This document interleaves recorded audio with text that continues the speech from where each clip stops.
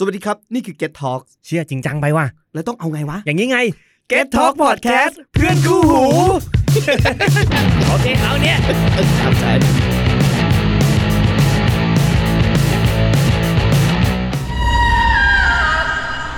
ไม่มีสินาไหนสินาไม่สบายสวัสดีครับอยู่กับผมนี่คือรายการ YouTube EP ที่เท่าไหร่ละ EP ที่15ครับวันนี้เราอยู่กันในธีมที่มีชื่อว่าอะไรครับ มันคือผีต่างแดนหรือผีต่างแดนใช่ไหมใช่ผีต่างแดนใช่โอเคผีต่างแดนนะครับทุกคนก็น่าจะเป็นในซีซั่น2น่าจะเป็นครั้งแรกไม่ใช่กับผีต่างแดนใช่แต่ว่าผีต่างแดนในซีซั่นเก่าๆน่าจะจัดอะไรมัน 3-4 รอบแล้วมั้งเยอะมากจัดไปบ่อยอยู่ครับระหว่างนี้ขอกินนมไว้ด้วยนี่ผมซื้อโทฟูซังมามัน1แถม1ไว้แต่มันช่วงแรกๆอ่ะช่วงแรกของการกักตัวมันแบบไม่เห็นมัน1แถม1ก็เลยซื้อมาลังนึงมี48กล่องก็คือถ้าก็ผมมีประมาณ96กล่องที่บ้านอ่ะโอ้โหกินกันวันละกล่องยังไม่หมดเลยตาย3 เดือนน่ะวันละกล่องอ่ะนี่บางทีก็แบบว่ากินวันนึงเว้น3วันเลยไม่กินทีนึงแต่ผมโคตรชอบโทฟูซังเลยมันไม่ค่อยหวานก็สปอนเซอร์นะครับถ้าสปอนเซอร์โทฟูซังเขาโนมีอะไรครับทุเรียนทอดโอ้โหเพื่อสุขภาพเฮ้ยเรามีสิ่งนี้ว่ะลองของทุกคนหาของกินหมดแล้วเนี่ยมีแต่น้ำเนี่ยเห็นป่ะไหนอ่ะเห็นข้างหลังของกินเต็มเลยเนี่ยเพียบเลยมันคือคุกกี้จอมันใช่คือแบบจอมันแบบมันไม่ดีเทคสิ่งเนี้ยใช่มันต้องมาใกล้ๆเฮ้ยแต่เรายังไม่ได้แนะนำตัวเองเราเป็นใครเนี่ยอยู่ดีแล้วก็แบบสวัสดีครับเลยนะใช่เราสวัสดีแล้วก็คุยเรื่อยเปื่อยเลยโอเคเอาแล้วดิผมกันเลยผมแซมนะครับครับผมแซมครับผมสวัสดีครับเสียงครับและคุณใครอีก2คนดีเอาแคปของแล้วแคปค่ะสวัสดีครับคุณแคปครับแล้วก็ผมแพทนะครับผมวันนี้คุณเสียงไม่มาคุณเสียงไม่บ่ายไม่เสียงคุณเทิร์นเดี๋ยวเพิ่งเน้นนำตัวเมื่อกี้เองคุณเทิร์นไม่สบายแฟนคลับก็คงผิดหวังนะครับใครที่รอฟังเรื่องชั่วโมงเดียวอังกอร์มันชั่วโมงก็อันนี้เป็นอีกสัปดาห์นึงที่เราไลฟ์แล้วเราคงจะไลฟ์ตลอดไปเพราะว่าไลฟ์ด้วยวิธีนี้แม่งก็โอเคเวิร์กดีเหมือนกันแล้วก็เมื่อกี้มีคุณช็อกช่อนมาสวัสดีคนแรกแหละช็อกช่อนแล้วก็คุณสรสิทธิ์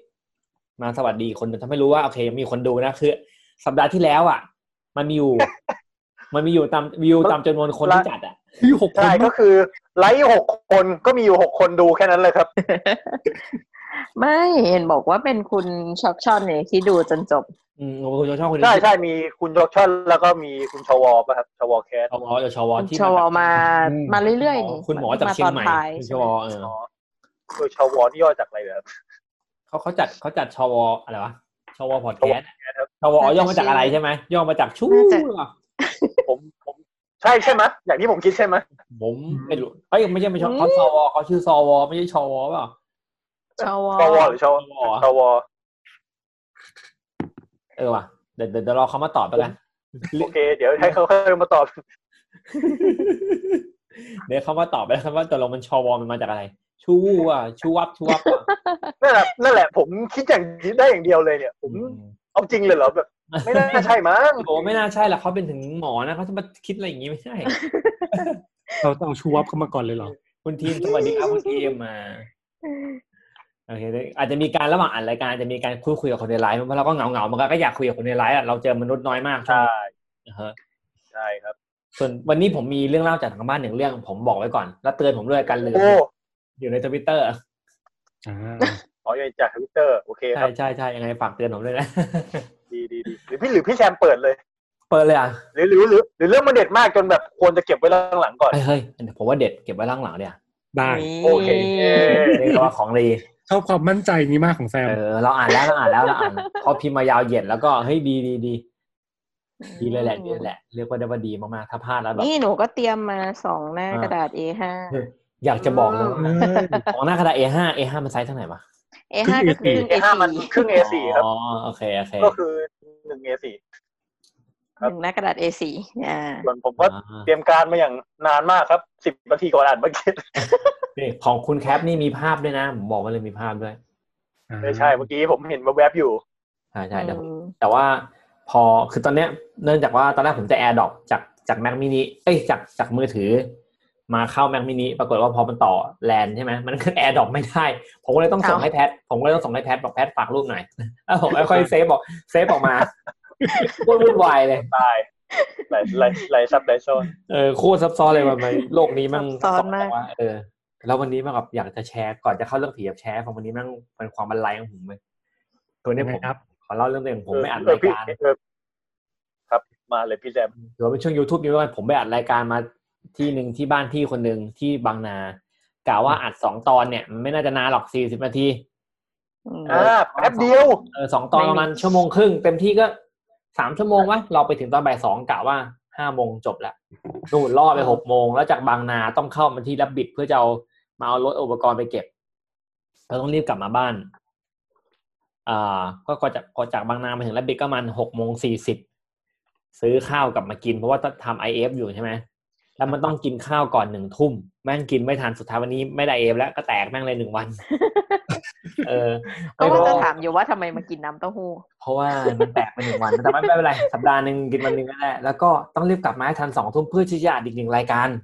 Running Insider ที่ลูกค้าซื้อ1 ตอนก็แบบก็มีแล้วทีนี้มาถึงบ้านผมต้องพาแมวไปฉีดยาเพราะผมพาแมวไปทำหมันมาไม่ต้องไปฉีดยาไงก็ต้องไปก่อน2 ทุ่มอีกทุกอย่างไม่ต้องก่อน2 ทุ่มสรุปก็คือรายการเมื่อกี้ก็ต้องเลื่อนอัดช้าไว้อีกประมาณ20 นาทีรายการเราก็เลยช้าด้วยนี่ต้องขอโทษด้วยครับอย่างนี้เองครับและถามว่าก่อนเรื่องไหมยังไม่ได้เตรียมแต่ว่าเราก็มีเรื่องอยู่แล้วที่เราอยากจะเล่าดีใครอยากแชร์ชีวิตตัวเองบ้างครับวันนี้พอดีเป็นวันเกิดเพื่อนก็เลยกะว่าจะเซอร์ไพรส์ด้วยการแบบว่าวิดีโอคอลกรุ๊ปเข้าไปได้ไหมแล้วเราก็คุยกันว่าแบบเราคิดว่าเจ้าของวันเกิดมันต้องไม่รับสายแน่เลยซึ่งสุดท้ายมันก็ไม่รับจริงๆก็ต้องเอามือถือโทรไปบอกมันว่ามึงเข้ามาแบบวิดีโอคอลนะถือว่าเซอร์ไพรส์เรากลับเนาะเพื่อนก็เซอร์ไพรส์เรากลับไปคือไม่เซอร์ไพรส์หรอกก็คิดอยู่แล้วว่ามันน่าจะไม่รับแต่เพื่อนก็แบบว่าไม่เหนือความคาดหมายนะตอนล่าอะไรเงี้ยไม่เหนือความคาดหมายเท่าไหร่ตลกเข้ามาถึงปุ๊บด่าเพื่อนก่อนดีจ้ะเพื่อนจะเกิดแล้วเรามีข่าวผีไหมจริงๆผมมาเห็นข่าวผีอยู่2-3 ข่าวไว้มาเลยครับแต่ว่ามันอยู่ใน Twitter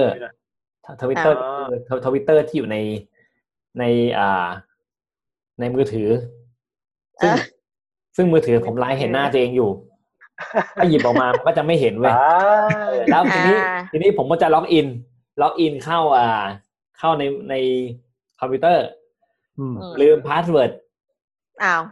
พาสเวิร์ดคืออะไรแล้วโอ้ตายพอพาสเวิร์ดคืออะไรแล้วอีเมลของ YouTube มันคืออีเมลอะไรว่าเราก็ลืมอีกเพราะว่าทุกอย่างอยู่ในมือถือหมดเลยก็อยู่ในก็เอาว่าไม่มีแล้ว YouTube New วันนี้ง่ายๆดื้อๆอย่างนี้เลยหรือพี่แซมเอาไว้ไหนต้องเปิดต้องยอมปิดจริงๆตอนที่อยู่ใน Twitter พี่เป็นคนกดไลค์เพื่อจะเฮ้ยอันนี้เป็นข่าวได้นี่หว่าอันนี้เป็นข่าวได้นี่หว่าไหนเดี๋ยวมาไหนดูให้ดิฝากแคปดูหน่อยมันจะต้องมีข่าวที่ผมกดไลค์ไว้อยู่ใช่ไหมอันน่าต้องเป็นอันที่ไลค์ไว้ใช่ไหมใช่พี่แซมก็ไลค์อะไรใช่ไลค์เยอะมากเลยเนี่ยอะไรเนี่ยพี่ไลค์อะไรไปเนี่ย TCTPP ก็ไลค์พี่ผิดแอคป่ะเฮ้ยจริงป่ะเนี่ยพี่คือไลค์เยอะมากเลยเว้ยเนี่ยผลกระทบการแก้กฎหมายพันธุ์พืชต่อไอ้เหี้ยกูไลค์ผิดนี่หว่าเอา YouTube แล้วไม่ผิดแอคตายแล้วไม่ใช่เรา YouTube เราไลค์เพื่อเฮ้ยรู้สึกเฮ้ยดูฉลาดจังเลยไม่ใช่ไลค์แต่เรื่องผีนี่หว่าไลค์เดี๋ยวเข้าดูรอได้เหรอไปไลค์อะไรข้อเสีย CP อะไรวะเนี่ยกดอะไรแป๊บนึงมีอะไรเนี่ยอะไรไม่ได้อีกน้องเราเรื่องผีนี่มีอันนี้แชร์เรื่อง YouTube ที่ใน True ID ใช่ไหมนี่มีโปรเจกต์คิดภาษาผีป่ะแต่มันก็เก่าแล้วป่ะเหมือนผมเคยเห็นอยู่เป็น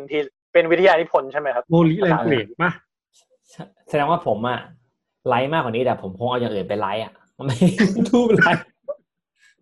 พี่แซมต้องไปตามหาแอคเคาท์พี่แซมเพื่อที่จะดูว่าพี่แซมไลค์อะไรอย่างเงี้ย เนี่ย ก็เยอะไปนะ มันมีภาษาผีอยู่ที่แซมแชร์ไว้ แอคเคาท์ผมเนี่ยไลค์กระจายอย่าสนใจเลย เอาไปว่า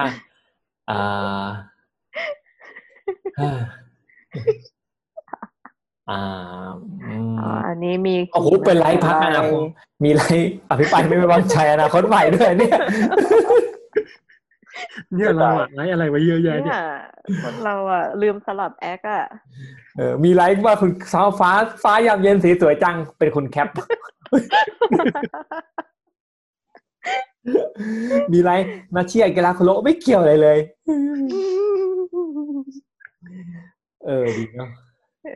ดีมีผีมหาลัยที่เขาแชร์กันเอาเป็นว่าข้ามแล้วกันไม่มี YouTube News ผมถือว่าไม่มี YouTube News แล้วกันนะครับผมเป็นความผิดพลาดของการใช้ Twitter ของผมเองแล้ว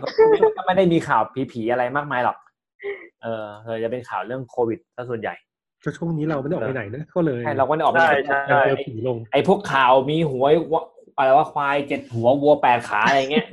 ไม่มีแน่นอนไม่มีเลยหายไปเลยหวยก็ไม่มีคือถ้าอันนี้ผมมีอันนึงแล้วกันไลฟ์สดจากคำชะอีพบกองบันทึก 2,500 ปีจากหาดใหญ่ผมมี1ข่าวแล้วมาครับทำไมมือถือกูตีลังกาอย่างเงี้ยเนี่ยอันนี้ผมหลุดไปจากอันนี้ยังหลุดไปแล้วโอเคมัน connecting อยู่ไม่เป็นไรแต่เสียงผมยังอยู่ใช่โอเคผมมีผมกลับมาแล้วกลับมาแต่จอดำอยู่ของผมจอดำอยู่โอเคมาแล้วมาแนวตะแคงทำไมมึงตะแคงอย่างขนาดนี้อะไรของมึงวะเนี่ยโอเคมาแล้วโอเคผมมี YouTube News แล้วกันอย่าง1 2 3YouTube News ไลฟ์สดจากคำชะอีพบคำชะอีนะครับพบกองมหาระทึก 2,500 ปีคาดใหญ่ที่สุดในไทยก็คือที่มี Facebook ของผู้ชายคนนึงนะฮะเขาเปิดเผยว่าเขาค้นพบกองโบราณให้เรียกว่าเป็นกองที่แบบกองมหาระทึกนึกภาพออกไหมครับมันหน้าตากลองผมนึกว่ากองอะไรไม่รู้โบราณกรองมโหระทึกกองโบราณกองอะไรวะกรองมโหระทึกมโหระทึกกรองมโหระทึกขนาดใหญ่ที่อำเภอคำชะอีจังหวัดมุกดาหารนะฮะโดยเขาเป็นไลฟ์แล้วก็มันเป็นวัตถุโบราณครับแล้วก็มีเจ้าหน้าที่ตำรวจและพระภิกษุสงฆ์รวมถึงข้าราชการในพื้นที่ร่วมสังเกตการณ์ด้วยโดยในนี้เขาก็ไม่ได้เขียนว่ามีคนชุมนุมเกิน20คนหรือเปล่าแล้วก็มีการทำโซเชียลดิสแทนซิ่งหรือไม่ในข่าวไม่ได้บอกนะครับผมว่าอันนี้เป็นการค้นพบกรองมโหระทึกโดยบังเอิญระหว่างที่กำลังปรับพื้นที่หน้าดินเพื่อทำการก่อสร้างหรือการเกษตรก็คือพื้นที่รอบมันถูกเกี่ยแล้วก็เจอไปเจอวัตถุบางอย่างอันนี้เป็นกองขนาดใหญ่มากๆให้คือภาพกองมโหระทึกคือกองที่เป็นกองหน้ากองกว้างเนาะกองวัดใช่กองใหญ่กว่าหรือใหญ่กว่าผมว่ากองวัดแต่เขาบอกว่าใหญ่ที่สุดตั้งแต่พบมาผมก็ไม่รู้ว่าเขาวัดจากอะไรนะแล้วก็หล่อมาจากสำริดนะครับหน้ากองเนี่ยเป็นวัตถุมีแฉกคล้ายดวงอาทิตย์บริเวณขอบมีประติมากรรมรูปกบซึ่งเป็นสัญลักษณ์ของความอุดมสมบูรณ์แล้วก็มันมีดินอยู่อยู่ภายคือกองมันคงฝังมานานแล้วครับแล้วก็กรมศิลปากรก็เอาไปเก็บรักษาทีนี้เขาก็ตรวจสอบคร่าวๆเขาบอกอันนี้อายุ 2,500 ปีเลยนะแล้วก็นักโบราณคดีเชื่อว่ากองใบนี้ถูกใช้ในพิธีเพื่อความอุดมสมบูรณ์แล้วก็หน้ากองมันมีสัญลักษณ์ต่างๆที่แบบมันมีพระอาทิตย์มีกบก็มันก็คงสื่อถึงความเป็นความอุดมสมบูรณ์แหละเพราะปลูกอะไรประมาณนี้แหละครับแน่นอนเพื่อมีการพบของโบราณสิ่งที่เกิดขึ้นเคยรู้ไหมฮะเขาไม่ได้ขอหวยไม่ได้เขาก็จะมีเป็นแบบเหมือนถาดวางใส่ดอกไม้ทูบเทียนแล้วก็มีธูปปักไว้มีพวงมาลัยแล้วก็มีมาลายมีกุมารมีไม่มีมาลายขนาดนั้นโอเคนี่แล้วก็ทีนี้ก็มีคนมาคอมเมนต์ว่าเฮ้ยตีเป็นเลขไปดิกองก็คือ9ไงพบใหม่คือ1เป็น9119ไงเฮ้ยก็เป็นไปได้แล้วถือว่าชี้ช่องรวยรอดูงวดหน้ารอดูกันหน้าไอ้9119ออกนะจะออกไหมถ้าออกก็ถือว่าออกพลาดแล้วกูนะครับ ซึ่งข่าวนี้เป็นข่าวที่สอดแทรกขึ้นมาท่ามกลางข่าวเลยว่าพวกข่าวเกาหลีเหนือเคลื่อนไหวแล้วเตรียมประรำพิธีหลังเตรียมเปลี่ยนผู้นำอันนี้เป็น YouTube News ด้วยป่ะเกาหลีเหนือเกาหลีเหนือเนี่ยผู้นำเสียจริงใช่ไหมครับตอนนี้ยังครับยังไม่ยืนยันยังไม่คอนเฟิร์มใช่เพราะว่ามีหลายกระแสมากเลยอ่ะคือเพราะข่าวมันออกมาจากฮ่องกงป่ะเฮ้ยเดี๋ยวนะมีคุณทีมผมมีเรื่องผีต่างแดนมาแนะนำครับจากรายการ The Ghost Radio เฮ้ยใช่ในที่จริงจะเล่าในไนจีเรียแต่ว่าย าวมันยังไม่จบโอเคยังไม่จบอ่ะก็เลยเล่าอีกเรื่องนึงแทนโอเคแล้วกลับมาที่เกาหลีเหนือได้แล้วกลับมาที่เกาหลีเหนือก่อนเกาหลีเหนือนี่ยังไงนะเกาหลีเหนือคือตอนนี้มันมีข่าวอยู่ก็คือมันเริ่มต้นจากคุณคิมจองอึนเนี่ยไม่ได้ไปงานวันเกิดของคุณปู่เขาแล้วก็ไม่ปรากฏตัวเลยเขาก็มีข่าวหรือว่าผ่าตัดหัวใจอยู่เนื่องจากสูบบุหรี่จัดอะไรเงี้ยความดันเบาหวานแล้วก็มีข่าวลือว่าแบบว่าเฮ้ยจริงๆแล้วเขาแค่ตากอากาศอยู่เขาไม่สบายเขาแค่ไม่อยากปรากฏตัวมาหลบโควิดบ้างนั่นนี่นู่นอะไรเงี้ยแต่นั่นแหละครับพอมันได้มีการปรากฏตัวเพื่อคอนเฟิร์มว่ายังอยู่ไหมเนี่ยมันก็เกิดข่าวลือคนสงสัยแล้วหายไปไหนวะแถมเริ่มแบบโควิดกันด้วยเหรอเกาหลีเหนือเขาบอกมันมีอยู่วันนึงเขารายงานข่าวว่าเกาหลีเหนือมีคนป่วย1 คนสักพักนึงตัวเลขมันหายไปเหลือ0 คนพอมีคนป่วยตัวเลขก็หายเสร็จอันนั้นมุกป่ะครับไม่รู้ยังไงมุกหรือเปล่าไม่รู้ไม่แน่ใจว่ามุกหรือเปล่าเหมือนกันหรือมันมุกวะทำไมผมว่ามันมุกนะผมว่าก็ดูตลกไปเนาะมันก็ดูน่าจะเป็นมีมาแกล้งเล่นมากกว่าใช่แบบเกาหลีเหนือเนี่ยไม่มีผู้ติดเชื้อเลยมีแล้วจัดการทันทีซึ่งก็ไม่รู้ว่าอย่างไรนะครับผมครับอันนี้ก็จบช่วง YouTube News และข่าวต่างประเทศในค่ำคืนนี้นะครับผมนี่ผมลองเสิร์ชดูแล้วเนี่ยถ้าเกิดว่าเสียจริงนี่เพิ่งอายุ36 ปีนะครับผู้นำใช่แล้วเขาบอกน้องสาวของเขามีโอกาสจะขึ้นคือถ้าไล่เรียงตามญาติแล้วก็มีน้องสาวคนเดียวแหละก็จะกลายเป็นเกาหลีเหนือจะมีผู้นำหญิงคนแรกแล้วเหมือนกับมันจะมีอีกสายนึงป่ะสายของพี่ชายอะไรสักอย่างใช่ไหมที่โดนรอบสังหารไปคนนั้นโดนอันนั้นเหมือนพี่ชายคนละแม่เปล่าไม่แน่ใจเหมือนจะคนละแม่แล้วคนนั้นก็มีลูกชายใช่หล่อด้วยเหรอเป็นอันนี้เปล่าผู้พันไอสหายผู้พันก็ลีจองฮยอกเปล่า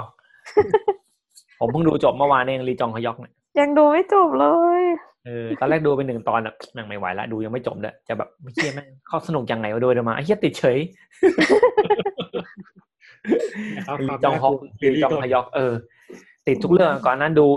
Innocent Incident ที่เป็นอัยการติดคุกเพราะว่าฆ่าเมียตัวเองเขาต้องมาหาวิธีการแก้ต่างว่ากูไม่ได้ฆ่าโว้ยอะไรเงี้ยกระสุนหยุดโควิดอะไรครับเนี่ยจอห์นสโนว์พี่พุทธมาด้วยคนโฆษณาวงเดี๋ยวโอเคครับอันนี้ผมอยากโฆษณาภูมิจิตมีซีดีมาแจกนะครับซีดีจริงเหรอครับจริงเหรอพี่จริงมีถ้าใครส่งเรื่องเล่ามานะครับเดี๋ยวเราแจกซีดีเลยโอ้มีอัลบั้ม Lost and Found มั้ยเนี่ยนี่ผมมีตัวอย่างให้ดูนี่อัลบั้มนี้นะครับภูมิจิต Midlife อัลบั้ม Midlife ผมมีแจกไม่เห็นอีกแป๊บนึงไม่เห็นอีกหายแล้วMidlife จากภูมิจิตสัปดาห์หน้าถ้าใครส่งเรื่องผีมาผมแจกเลยอัลบั้ม Midlife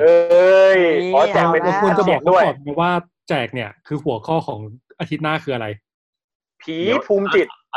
เราค่อยบอกช่วงท้ายๆแล้วกันเดี๋ยวเรานึกก่อนแล้วกัน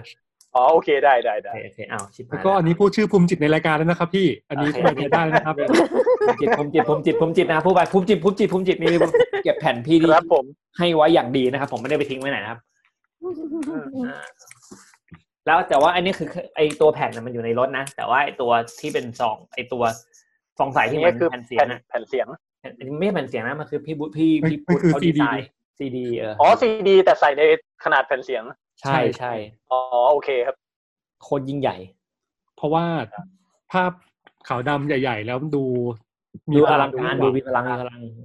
แล้วก็จะดำออกมาในซีดีในราคาที่แบบทุกคนสามารถซื้อได้ เพราะถ้าเป็นแผ่นเสียงก็จะแพงอีกอะไรอย่างนี้ พี่พุทธไปนอนแล้วสวัสดีครับพี่ อ้าว สบายใจแล้ว ดีแล้ว พี่ต้องการแค่นี้ใช่ไหม มาแค่นั้นแหละครับ โอเค โอเคครับ เอาเรามาเข้าเรื่องผีเลยเนี่ย เราสตรีมมา23 นาทีแล้ว เราไม่เข้าเรื่องผีเลยเนาะ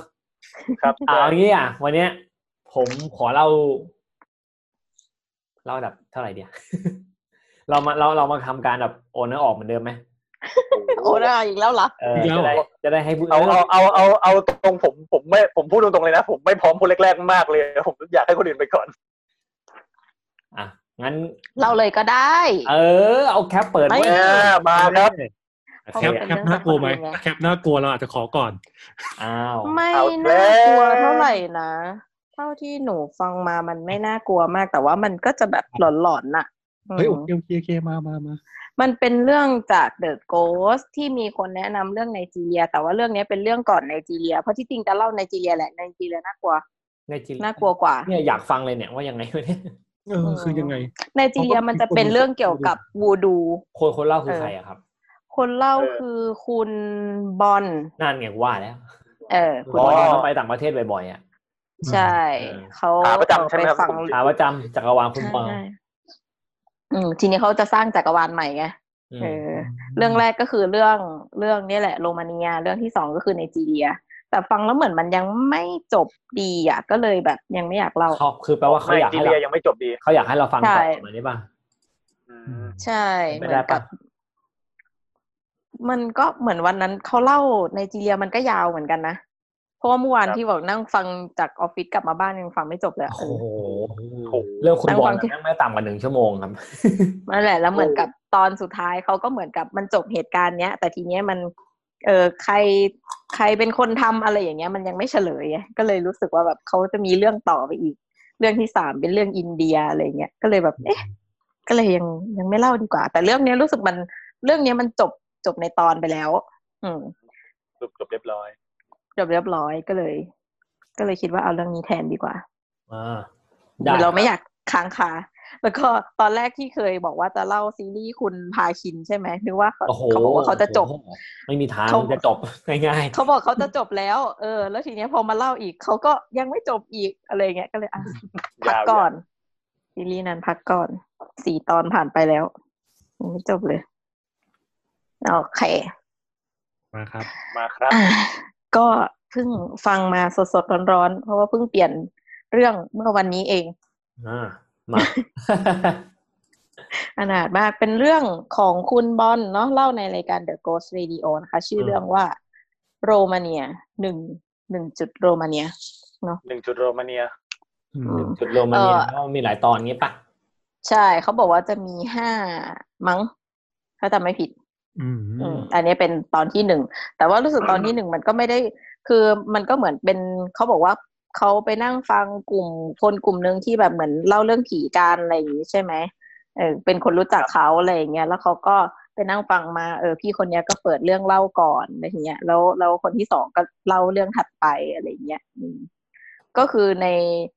ก็จะมีความเชื่อมโยงกันนิดหน่อยแต่รู้สึกว่าเรื่องแรกอะไม่ได้เชื่อมโยงกับใครมากแต่ว่าคนที่เกิดเหตุการณ์ในเรื่องแรกเนี่ยจะไปมีบทบาทในเรื่องที่2ด้วยโอ้โหทับซ้อนทีครับก็คือเหมือนไปรู้จักกันแล้วอะไรอย่างเงี้ยไปรู้จักกันในตรงนั้นก็เลยเกิดแล้วก็ไปเจอเรื่องอะไรด้วยกันประมาณนั้นแต่น่าสนใจนะเรื่องไนจีเรียมันเป็นเรื่องเกี่ยวกับวูดูอ่ะครับโอเคส่วนเรื่องนี้แต่เรื่องที่จะเล่าวันนี้ก็คือไม่เกี่ยวกับไนจีเรียเลยไม่เกี่ยวกับไนจีเรียเป็นเรื่องโรมาเนียเป็นเรื่องก่อนนะโอเคครับเป็นเรื่องโรมาเนียก็ชื่อตัวละครอะไรก็เอาตามที่เขาเล่ามาเลยแล้วกันนะคะโอเคผมสีสมหมายโอเคก็อันนี้ก็สรุปมาตามที่ตัวเองฟังมานะคือเขาก็จะเล่ายาวมากก็จะสรุปมานะคะก็คือมีพี่คนหนึ่งที่เขารู้จักเนาะเขาบอกว่าชื่อพี่พีเนี่ยเป็นลูกครึ่งไทยตุรกีเนาะแต่ว่าไปเรียนที่เมืองนอกไปเรียนไฮสคูลไปเรียนอะไรอย่างเงี้ยอยู่เมืองนอกตั้งนานแล้วก็มีแฟนเป็นคนโรมาเนียแต่ก็คือเป็นลูกครึ่งเหมือนกันเป็นลูกครึ่งโรมาเนียกับฮังการีคบ2 คนได้คบกันตั้งแต่ไฮสคูลแล้วทีนี้ตอนเรียนมหาลัยพี่พีเขาไปเรียน ที่โตลอนโตแคนาดาเนาะเขาบอกว่าเป็นสาขาการรักษาโรคทางวิญญาณคือเหมือนกับว่าทำไมคุ้นๆเหมือนเคยฟังแล้ววะฟังผมไม่คุ้นนะรอโอเคผมอาจจะคิดเองพี่แซมจะเคยฟังที่อื่นหรือเปล่าไม่รู้เหมือนกันรอดูโอเคเพราะได้ยินคำว่ารักษาโรคทางวิญญาณเหมือนได้ยินว่าแคปเป็นคนเล่าหรือผมเข้าใจผิดเองยังไม่ได้เล่าโอเคได้ต่อเลยครับแล้วก็เขาบอกว่าก็คือเหมือนกับ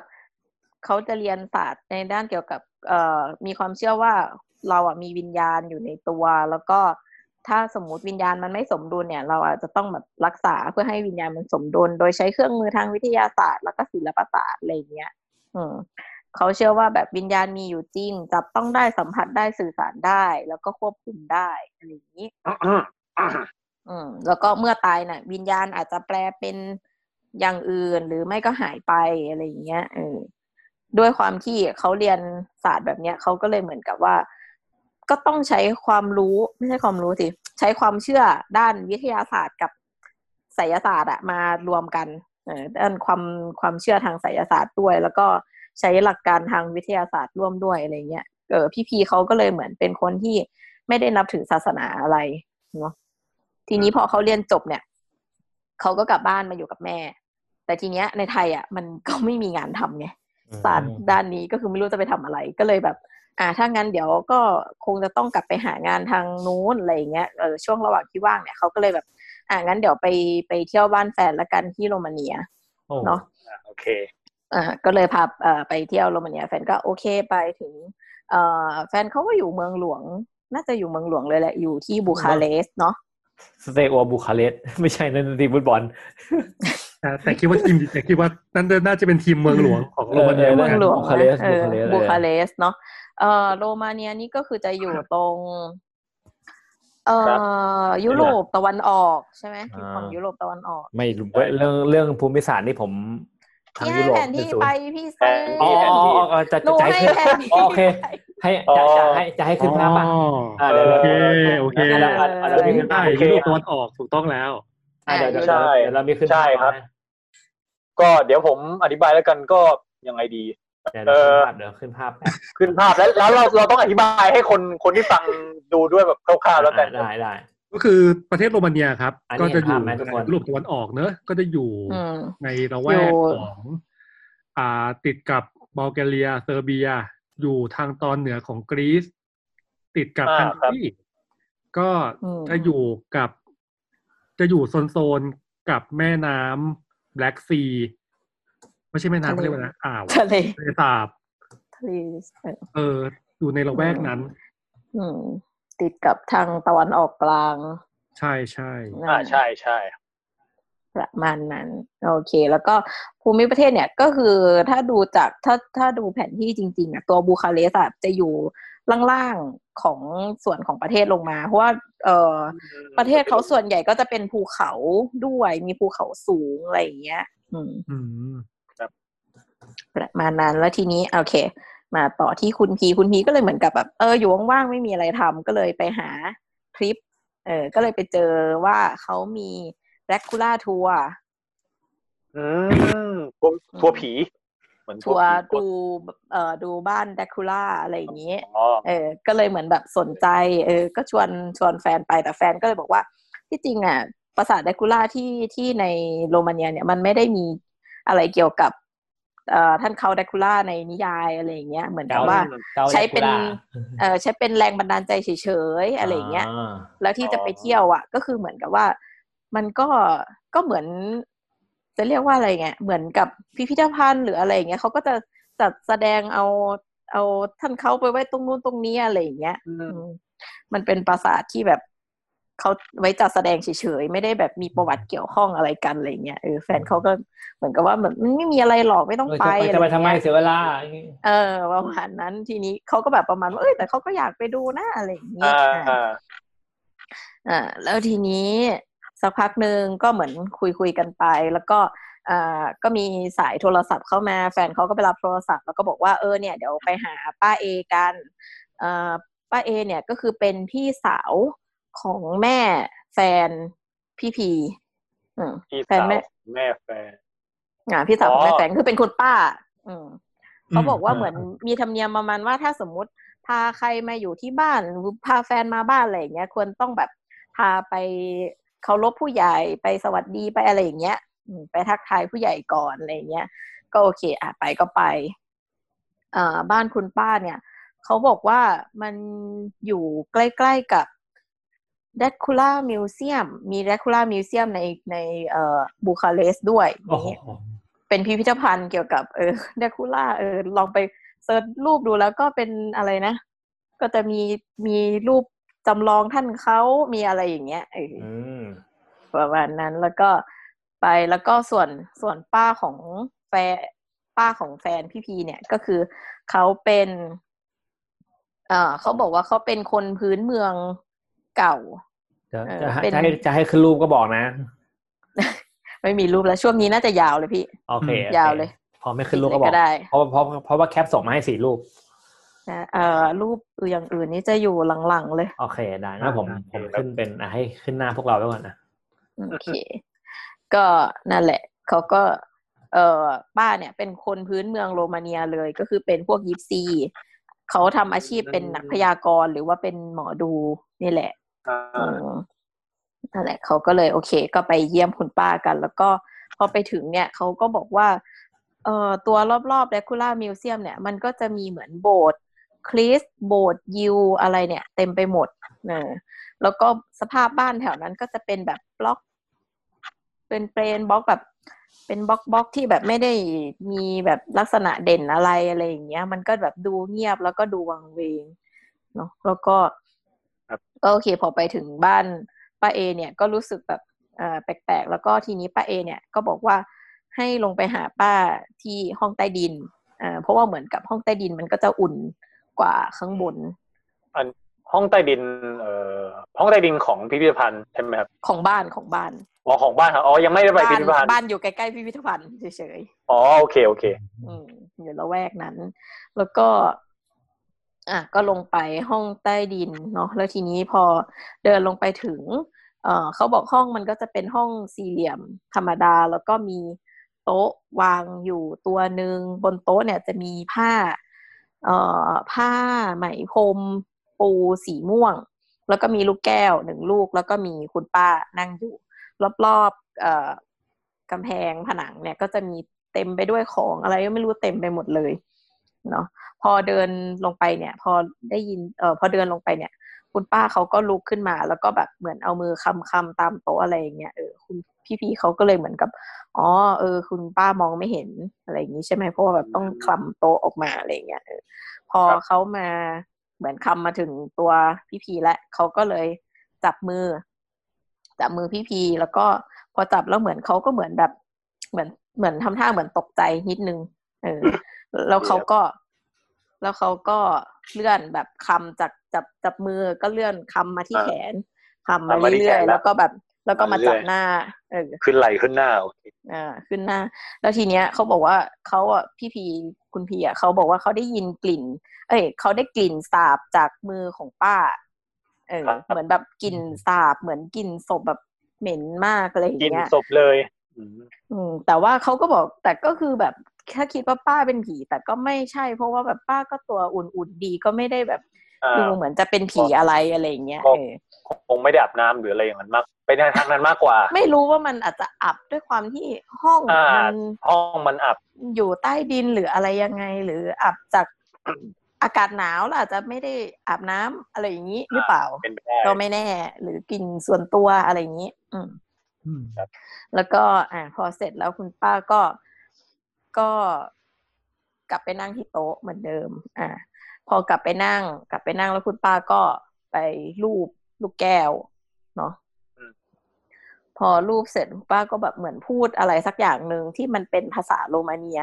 แล้วก็พูดเหมือนแบบเร็วขึ้นอะไรอย่างเงี้ยแต่ว่าก็คือคุณพีเขาก็ฟังไม่ออก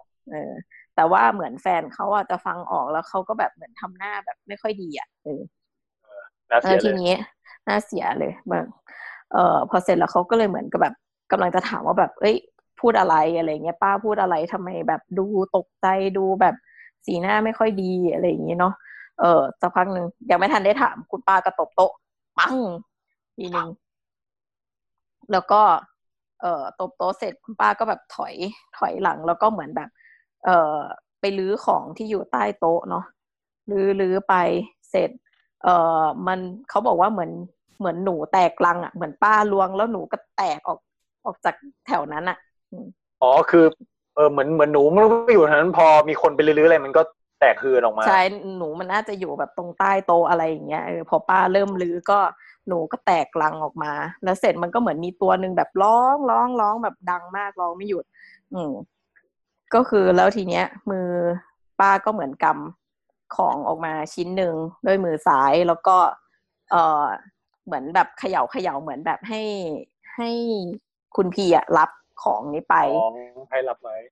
เหมือนแบบเอาไปอะไรอย่างเงี้ยแต่แบบไม่ได้พูดอะไรแล้วทีนี้แฟนคุณพี่ก็แบบ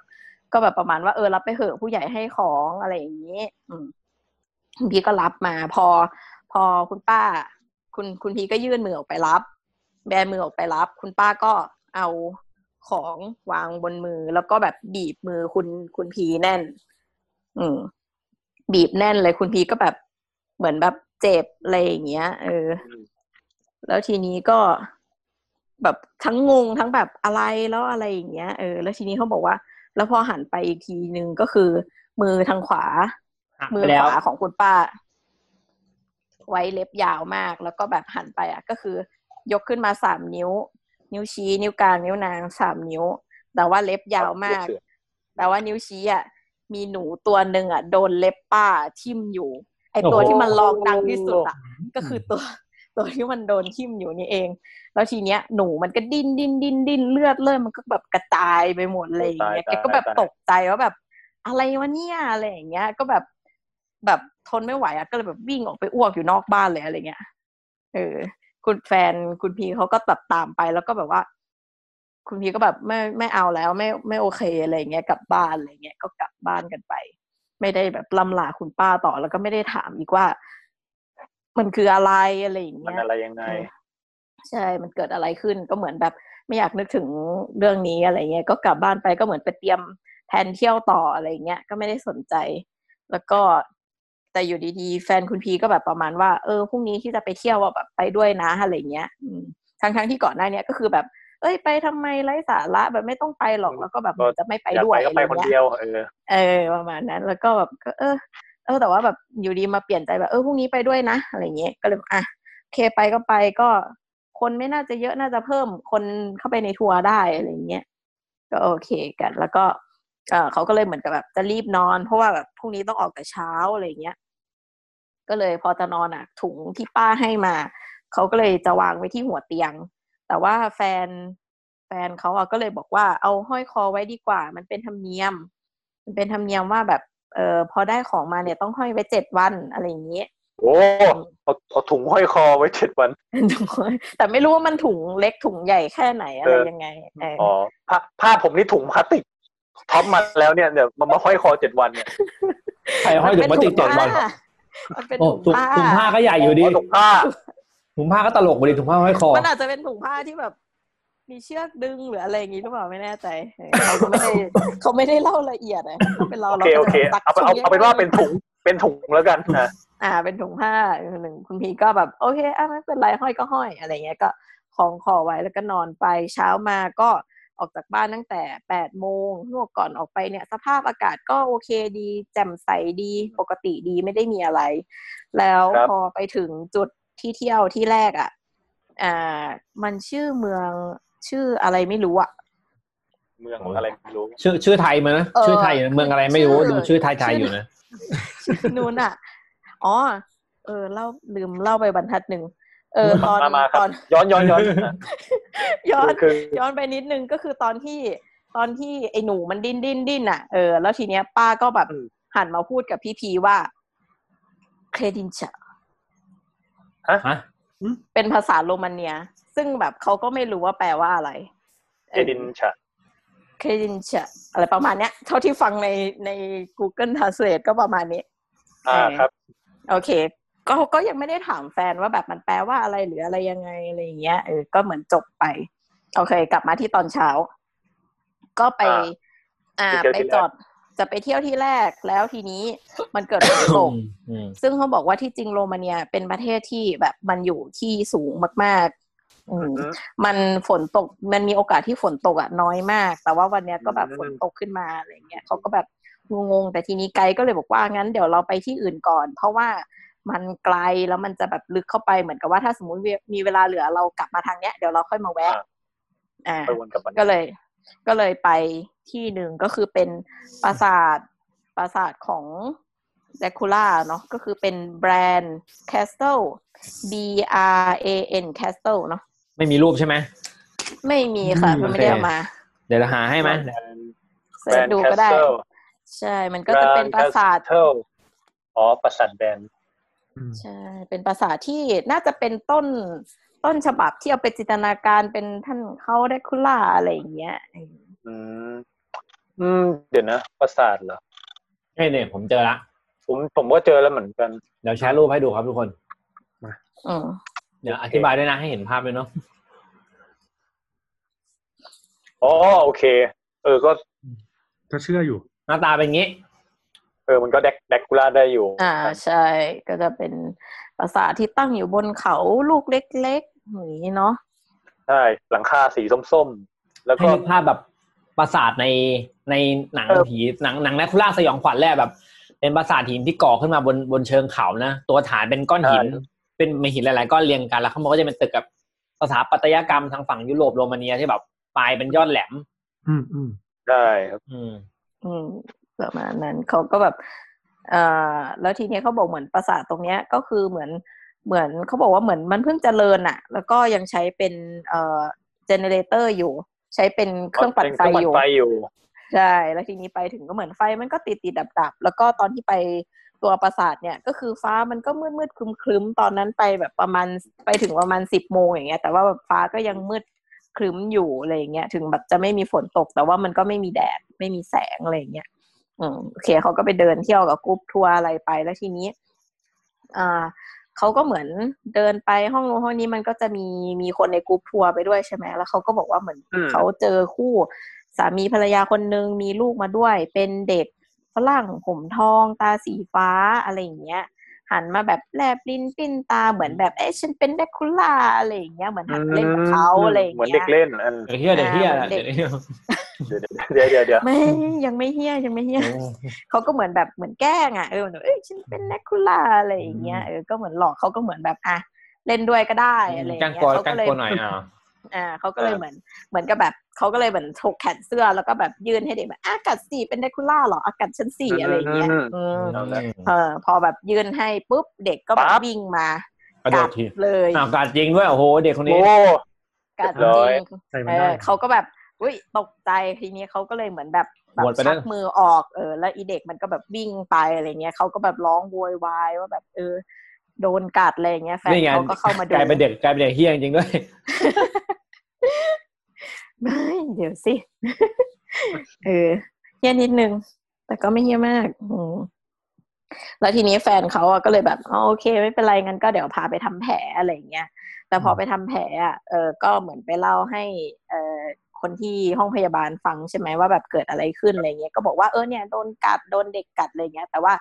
แผลเขาบอกว่ามันเป็นแผลตรงโดนมันเหมือนเป็นรอยขีดจากตรงข้อมือลึกลงมาถึงตรงประมาณกลางแขนเป็นรอยขีดตรงเป็นรอยขีดตรงเหมือนเอามันคือรอยข่วนเนาะเหมือนเอาฟุตเหล็กแหลมๆมาข่วนเหมือนรอยข่วนทั้งที่แบบว่าเขาโดนกัดมันควรจะเป็นแบบรอยฟันมันควรจะเป็นรอยกัดรอยฟันเด็กนะภาพบอกนะเป็นรอยฟันอะไรอย่างนี้มันต้องแบบโค้งสิมันไม่ควรจะตรงมันไม่ควรที่จะมีอะไรตรงอะไรอย่างเงี้ยก็โอเคแต่เขาก็แบบแบบพยาบาลก็เหมือนแบบไม่ค่อยเชื่อแบบไหนบอกโดนกัดแผลไม่ใช่อะไรอย่างเงี้ยแต่เขาก็ก็ทำแผลแล้วก็พันแผลไปอะไรอย่างเงี้ยแล้วก็ทีนี้ก็เลยเหมือนแบบจะไปเอาเรื่องพ่อแม่เด็กว่าแบบลูกคุณมาทำอย่างนี้นะอะไรอย่างเงี้ยเขาก็ไปถึงเขาก็ไปคุยกับอีพ่อแม่นี่เหมือนก็แล้วเขาพูดภาษาอังกฤษส่วนอีพ่อแม่เนี่ยพูดภาษาอังกฤษไม่ได้ก็เลยเหมือนทะเลาะกันคุยกันไม่เข้าใจอะไรเงี้ยแฟนก็เลยแบบอย่าไปเอาเรื่องเขาเลยแผลก็แบบแค่นี้เองอะไรอย่างเงี้ยแบบเดี๋ยวเราต้องไปเที่ยวกันอีกหลายที่บรรยากาศกรุ๊ปทัวร์มันจะเสีย ก็เลยโอเคก็เลยจบไปแล้วทีนี้เขาก็เลยเหมือนถามแฟนเขาว่าที่บอกว่าปราสาทแดคูล่าเนี่ยมันไม่มีอะไรไม่ได้มีความเชื่อมโยงอะไรเกี่ยวกับท่านเขาแดคูล่าเนี่ยแล้วที่ไหนที่มันใช่เขาบอกว่าแต่ก็มีบางคนที่บอกว่าตัวปราสาทเนี่ยก็คือเป็นมันอาจจะเป็นของท่านเขาจริงแต่ว่าเหมือนเขาก็ไม่ได้แบบผูกพันไม่ได้อยู่ปราสาทเนี่ยบ่อยมากนักอะไรอย่างนี้แฟนเขาบอกว่าที่ต่อไปที่เราจะไปเที่ยวตรงเนี้ยเป็นที่แบบที่จริงมันเป็นที่ที่ใช่ที่ใช่จริงๆเป็นปราสาทจริงๆของที่ท่านเขาแดคูล่าเคยอยู่อยู่แบบอยู่จริงจังอะไรเงี้ยก็โอเคไปแล้วเขาบอกว่ามันเป็นมันเป็นเหมือนป้อมปราสาทอะไรอย่างเงี้ยแต่ว่าเขาไม่ได้บอกชื่อว่าอยู่ที่ไหนพยายามหาแต่ว่าไม่แน่ใจว่ามันมีป้อมอะไรตรงไหนบ้างเขาบอกว่ามันตั้งอยู่บนหน้าผาสูงต้องขึ้นบันไดไปหลายเป็นพันขั้นอะไรเป็นร้อยเป็นอะไรอย่างเงี้ยแล้วทีเนี้ยคือแบบถึงอากาศมันจะเย็นแต่ว่าพอเราเดินเหนื่อยมันก็ร้อนคุณพีเขาก็แบบถอดเสื้อโค้ททิ้งเขารำคาญผ้าพันแผลเขาก็แกะทิ้งอะไรอย่างเงี้ยก็เดินไปถึงเขาบอกว่าทีนี้เป็นป้อมแต่ว่าทีนี้เขาไม่ให้เข้าไปข้างในเขาไม่ได้อนุญาตให้นักท่องเที่ยวเข้าไปชมด้านไหนก็คือให้ถ่ายรูปอยู่แค่ลานด้านนอกอะไรอย่างเงี้ยเฉยๆเขาก็เหมือนแบบเขาก็บอกก็เดินไปมันเป็นลานกว้างแล้วเขาก็เหมือนเดินพูดไปบ่นไปแบบโอ้ยเหนื่อยเนาะร้อนเนาะอะไรอย่างเงี้ยเหมือนพูดไปพูดมาหันกลับมาไม่มีใครอยู่สักคนเขาก็เลยแบบไปไหนกันอะไรอย่างเงี้ยทำไมแฟนเขาไม่รอทำไมอะไรอย่างเงี้ยไม่มีใครอยู่สักคนเลยแล้วทีนี้เขาก็เลยเหมือนเดินไปดูตรงโน้นตรงนี้แล้วก็เหมือนเจอเป็นป้ายนึงเขียนว่า Secret Stair เป็นแบบเหมือนทางลับเหมือนเป็นบันไดลับใช่ไหมเขาก็เลยบอกว่ามันเป็นป้ายภาษาอังกฤษแสดงว่าตรงเนี้ยมันต้องเป็นทางที่ให้นักท่องเที่ยวไปได้เพราะว่าโรมาเนียเขาไม่ได้ใช้ภาษาอังกฤษมันมีภาษาอังกฤษอยู่มันแสดงว่ามันต้องเป็นที่นักท่องเที่ยวเข้าไปได้แน่ๆอะไรอย่างนี้ป้ายเขียนว่าทางลับใช่ไหมครับSecret Stair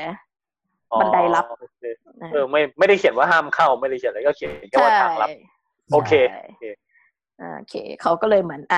ต้องใช้ทางนี้แน่ๆเลยพอเขาเหมือนเดินไปส่องแล้วก็เขาเหมือนได้ยินเสียงคนคุยกันแว่วๆมาจากข้างในเขาเลยบอกต้องเป็นกรุ๊ปทัวร์แน่เลยเขาก็เลยเดินลงไปในทางเดินนั้นเขาบอกว่ามันเหมือนเป็นอุโมงค์ที่แบบแคบๆขนาดว่าคนเดียวเดินได้แค่คนเดียวแล้วก็เป็นเหมือนบันไดลงไปเรื่อยๆเป็นบันไดหินแต่ละขั้นลงไปเขาก็เดินเข้าไปเขาก็บอกว่ามันก็เดินยากอยู่เหมือนกันเพราะมันเป็นพื้นหินมันก็ไม่ได้เดินสะดวกนักอะไรอย่างเงี้ยก็เดินลงไปมันไม่สม่ำเสมออยู่แล้วใช่แล้วก็เดินลงไปเสร็จเขาก็ทีเนี้ยทางมันจะหักศอกเลี้ยวขวาเขาก็ยังได้ยินเสียงคนคุยกันอยู่ไกลๆอยู่เงี้ยเขาก็แบบต้องใช่แล้วฉันต้องรีบเดินให้ทันอะไรเงี้ยก็คือแล้วคือข้างหน้ามันเป็นโถงโล่งแล้วก็มีทางออกอีกทางนึงที่อยู่ปลายแสงมีแสงออกมาจากอีกปลายทางนึงมันจะมีโถงก่อนแล้วก็จะเหมือนมีทางอีกทางนึงที่ไปต่อได้อย่างนี้เขาก็โอเครีบเดินแต่ว่าด้วยทางที่มันขรุขระเขาก็แบบเดินได้ช้าแล้วเขาก็รู้สึกว่าเสียงมันไกลออกไปแล้วเขาก็แบบทำไมแบบกลุ่มข้างหน้ามันเป็นกรุ๊ปทัวร์มันไม่ควรจะเดินได้เร็วขนาดนั้นเขาก็เหมือนกับเขาเดินทีไรก็ไม่ถึงสักทีเดินเท่าไหร่ก็ไม่ถึงสักทีทั้งที่เดินคนเดียวเร่งความเร็วอะไรอย่างเงี้ยก็ไม่ถึงสักทีเขาก็เดินไปจนเขาไปถึงตัวตรงโถงเขาก็จะกำลังจะเดินไปถึงทางออกอีกทางนึงที่เขาเห็นมันมีแสงโผล่เข้ามาก็พออยู่ในโถงนั้นเขาก็อยู่ดีเขาก็ได้ยินเหมือนเสียงครุยโรมาเนียภาพต้องมาแล้วใช่ไหมครับใช่ค่ะครุยโรมาเนียทีมงานขอเชิญภาพนะครับทีมงานก็คือผมเนี่ยแหละครับครุยโรมาเนียเนี่ยมันจะเป็นหน้าตาให้ดูภาพนั้นใช่ไหมเห็นไหมเอ่ยเป็นขลุ่ยไม้ทรงโค้งแล้วก็จะมีเป็นรูเนี่ย20กว่ารูได้ผมเข้าใจว่ามันเหมือนแคนบ้านเราเอามาคลี่ออกให้มันคือแคนเรามันจะเป็นหลอดๆแบบล้อมเป็นลำเป็นมัดใช่ไหมแล้วก็แกะออกแล้วก็คลี่มาให้มันโค้งๆนะครับก็ได้สิ่งนี้ เหมือนแต่ละรูก็จะเป็นแต่ละโน้ตอะไรอย่างเงี้ยของเขาเขาบอกว่าเขาได้ยินเสียงขุยโรมาเนียเป่าเป็นเพลงร้องตีอะไรอย่างเงี้ยในนั้นเขามีเสียงให้ฟังด้วยแต่ว่าก็ไม่รู้จะเอามายังไงก็เลยไม่ได้เอามาดีครับแล้วทีเนี้ยพอเขาได้ยินเสียงคุยเสียงเพลงเนี่ยเขาก็รู้สึกว่าเขาอะตัวชาแล้วก็เหมือนแบบกลัวมากแล้วก็สับสนว่าแบบเฮ้ยอะไรมันเกิดอะไรขึ้นแล้วก็เหมือนอยู่ดีก็เหมือนอ่อนแรงหมดแรงขาไม่มีแรงแล้วเขาก็เหมือนล้มขาพับลงกับพื้นอะไรอย่างเงี้ยแล้วก็เหมือนแบบจะร้องเรียกใครก็ไม่มีแรงจะร้องเรียกอะไรอย่างเงี้ยสักพักนึงเขาบอกว่าเหมือนได้ยินเสียงคนคุยกันเดินมาจากข้างหลังเขาซึ่งคุยกันเป็นเสียงแบบภาษาตุรกีเขาก็รู้ภาษาตุรกีภาษาตุรกีครับเขาพูดยังไงครับแพทภาษาตุรกีโอ้ตุรกีครับตุรกีนี่ยากตุรกีเขาพูดยังไงวะไม่รู้เหมือนกันแต่ว่าคือเขาเป็นลูกครึ่งอยู่แล้วภาษาเติร์กอย่างนี้ป่ะแยกต่างหากไปป่ะไม่แน่ใจเขาไม่ได้เล่าถึงในส่วนนั้นก็เริ่มแต่ว่าด้วยความที่เขาเป็นลูกครึ่งอยู่แล้วเขาก็จะรู้ว่ามันเป็นภาษาอะไรอะไรอย่างเงี้ยแล้วเขาก็ฟังออกอะไรอย่างงี้เขาเหมือนกับว่าตอนแรกเหมือนเถียงกันเดินมาเถียงกันอะไรอย่างเงี้ยแล้วเขาก็เหมือนตอนแรกเหมือนจับใจความไม่ได้ว่าคุยกันเรื่องอะไรเนาะแล้วก็เหมือนเขาก็เริ่มได้กลิ่นสาบกลิ่นคาวเลือดอะไรอย่างเงี้ยมาเหมือนกลิ่นสาบเหมือนที่บ้านคุณป้าเลยอะไรอย่างงี้กลิ่นสาบกลิ่นสาบแล้วก็มีกลิ่นคาวเลือดด้วยอย่างนี้แล้วคราวนี้เขาก็ยิ่งแบบงงไปใหญ่ว่าแบบอะไรวะอะไรเงี้ยมันดูสกปรกจังวะอะไรเงี้ยแล้วแบบคือกลิ่นมันมาจากไหนอะไรอย่างงี้ไงแล้วทีนี้พอ3คนเนี้ยเดินมาก็เขาก็บอกว่าเหมือน3คนเนี้ยไม่เห็นพี่พีที่แบบนั่งอยู่หมดแรงอยู่ตรงนั้นอะไรอย่างเงี้ยแล้วทีนี้3คนนั้นก็เหมือนหยุดเดินแล้วก็เหมือนแบบเหมือนพูดว่าพวกแกมีน้ำแต่พวกแกไม่มีหัวใจอะไรวะทิ้งไว้ประโยคนึงทิ้งไว้เป็นประโยคนึงมาเป็นคำคมเลยนั่นแหละแล้วทีเนี้ยสักพักนึงก็เหมือนมีคนถือหอกวิ่งตามหลังมาแล้วก็เสียบหอกปลายแหลมยาวๆเสียบก็หอกเสียบคอทั้ง3คนปุ๊บแล้วก็เหมือนยกปลายหอกขึ้นยกปลายหอกขึ้นแล้วก็แบบ3คนก็แบบไหลลงมาตามด้ามหอกแต่ว่าที่เขาเห็นมันก็คือไม่ใช่คนแต่เขาบอกว่าเหมือนเป็นเงาทั้ง3คนแล้วก็คนที่ถือหอกเป็นเงามาเงาเป็นเงามันย้อนแสงแล้วมันซิลูเอตใช่ไหมครับเหมือนมันย้อนแสงไม่แน่ใจเขาบอกว่าเป็นเงาโอเคครับได้ไม่มีโอกาสไปสักเขาเลยต่อนั่นแหละโอเคเขาก็เลยแบบเฮ้ยเกิดอะไรขึ้นอะไรอย่างเงี้ยแล้วแบบฉันต้องมาเจออะไรแล้วแบบ3คนนี้เป็นใครเกิดอะไรขึ้นอะไรอย่างเงี้ยแล้วทีนี้พอเขาก็เริ่มรู้สึกแบบกลัวแล้วว่าแบบมันเกิดอะไรขึ้นสักพักนึงเขาก็เลยรู้สึกเหมือนเขารู้สึกเหมือนแบบร้อนที่หน้าอกเขารู้สึกมันร้อนวูบวาบขึ้นมาตรงที่หน้าอกเขาก็เลยเอามือไปจับมันก็คือเป็นถุงผ้าเอามือซ้ายจับที่เขาให้มานะเอามือซ้ายจับเป็นถุงผ้าเครื่องรางที่คุณป้าให้มาเนาะแล้วก็สักพักนึงเหมือนมีมือเล็กๆมาจับที่มือขวาของเขาเขาบอกว่าเหมือนมันเป็นมือเล็กๆเหมือนเป็นมือเด็กแล้วก็เหมือนแบบจะดึงจะลากเข้าไปทีนี้ก็เหมือนกับเขาก็เหมือนกูแบบฉันไปไม่ไหวก็เหมือนพยายามจะบอกเด็กว่าไปตามคนมาช่วยเธออะไรอย่างเงี้ยเพราะแบบไปไม่ไหวก็แบบพอแบบจะพูดแต่ว่าพูดไม่ได้สักพักมือนั้นน่ะก็ปล่อยมือเล็กๆนั่นก็ปล่อยไปก็นึกว่าแบบจะปล่อยไปแล้วเปล่าแต่ก็คือเด็กคนนั้นน่ะก็เหมือนเอามือกรีดทำรอยกรีดจากตรงแผลเดิมจากซ้ายไปขวา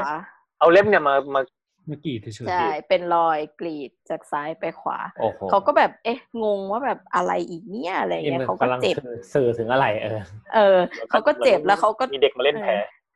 อีเด็กก็แบบนี่อะไรเนี่ยอะไรเงี้ยแล้วก็แบบเจ็บเขาก็ร้องหัวดุ้งพอเขาร้องเสร็จเขาก็บอกว่าเหมือนมีหน้าขาวๆโผล่ขึ้นมาแล้วก็แบบพูดว่าคาดินเชียอีกคาดินเชียอีกแล้วแปลเป็นไทยว่าคำเดิมคำเดิมเดี๋ยวคำแปลจะมา โอเคโอเคแล้วทีเนี้ยมือก็มีมือมาจับที่ขมับซ้ายเขาแล้วก็ขมับเหมือนแบบกุมหัวเขาไว้อะไรเงี้ยแล้วก็เหมือนแบบแล้วเขาก็ได้กลิ่นสาบจากเหมือนจากที่บ้านป้าเออีกแล้วก็เหมือนแบบแล้วก็โดนตบหน้าแบบให้รู้สึกตัวอะไรเงี้ยมีมือจับ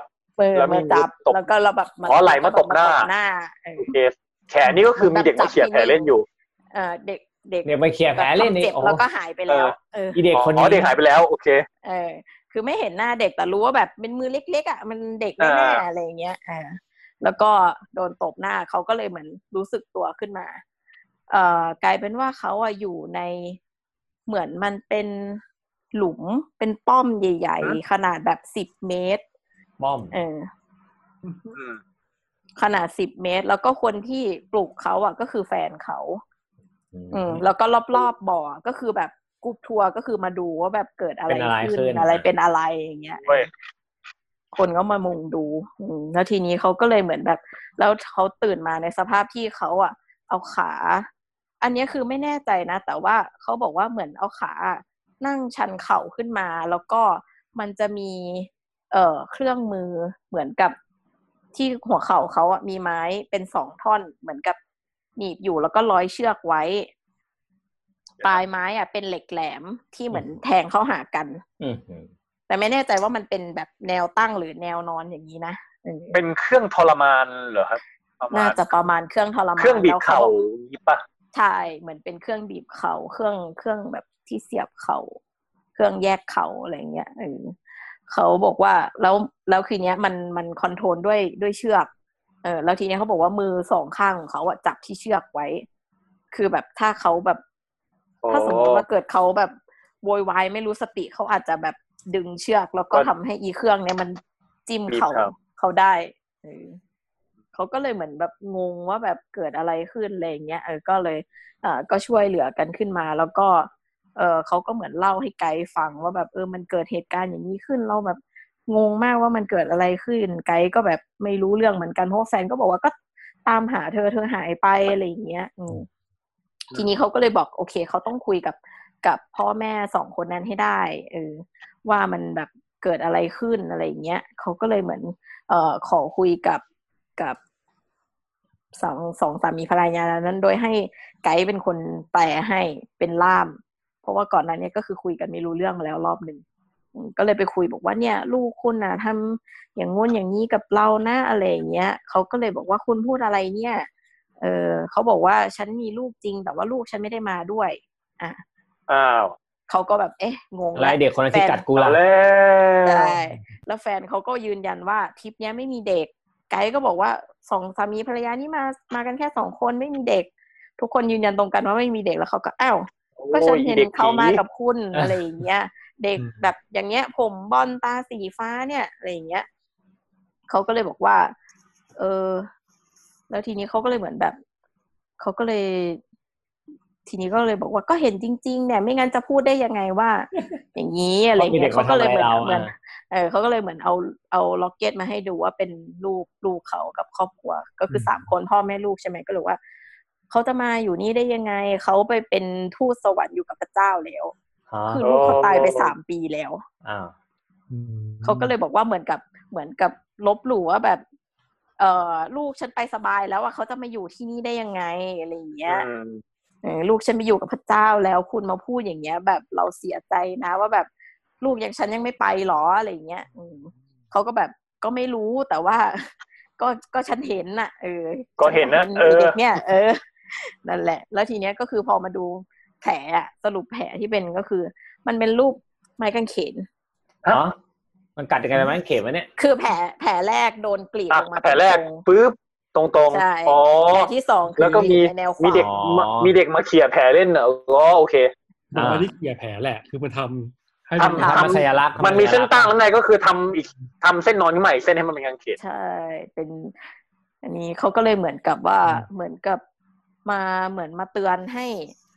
ห้เขารู้ว่าเขาควรจะศรัทธาในพระเจ้าหรืออะไรอย่างเงี้ยประมาณนั้นแล้วก็สำหรับถุงผ้าในนั้นน่ะก็คือในนั้นน่ะมันมีเครื่องรางอยู่2 ชิ้นก็คือ Evil Eye ก็คือเป็นดวงตาของปีศาจใช่ไหมเป็นเครื่องราง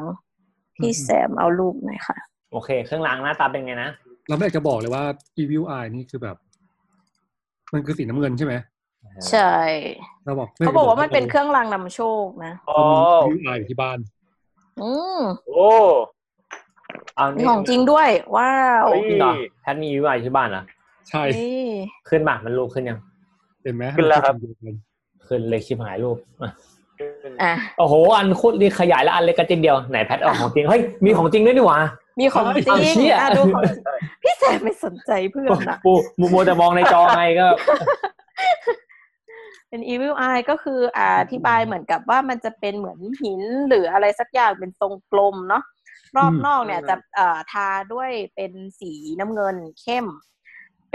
ป็นวงกลมแล้วก็วงในถัดมาเนี่ยจะทาด้วยสีขาวแล้วก็วงถัดมาเนี่ยข้างในจะเป็นสีฟ้าแล้วก็เป็นจุดข้างในสุดจะเป็นสีดำประมาณนี้เขาเชื่อว่ามันเป็นเครื่องรางจะเป็นเหมือนดวงตาปีศาจเชื่อว่าเป็นเครื่องรางที่ดีช่วยในการแบบปกป้องอันตรายอะไรอย่างเงี้ยแล้วอีกอย่างนึงก็คือเป็นมือของฟาติมาก็เป็นเครื่องรางเหมือนกันอันนี้ก็คือสิ่งที่คุณป้าให้มามือของฟาติมามีรูปอีกอันนึงพี่แซมฟาติมาแฮนโอเครูปนั้นแหละเดี๋ยวสักครู่นะครับอันนี้เห็นด้วยเหรอ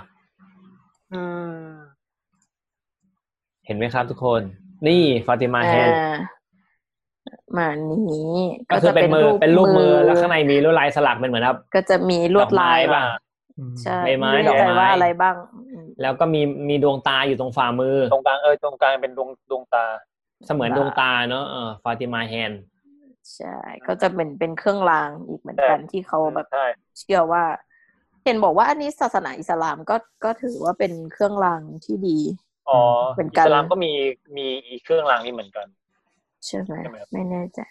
เหมือนที่อ่านผ่านๆมาว่าประมาณอันนี้บ้านแพทมีไหมมีอีกป่ะไม่มีแพทเดียวมานี่ฮาเลยนะแหละโอเคสำหรับปริศนาที่บอกว่ามันพูดว่าอะไร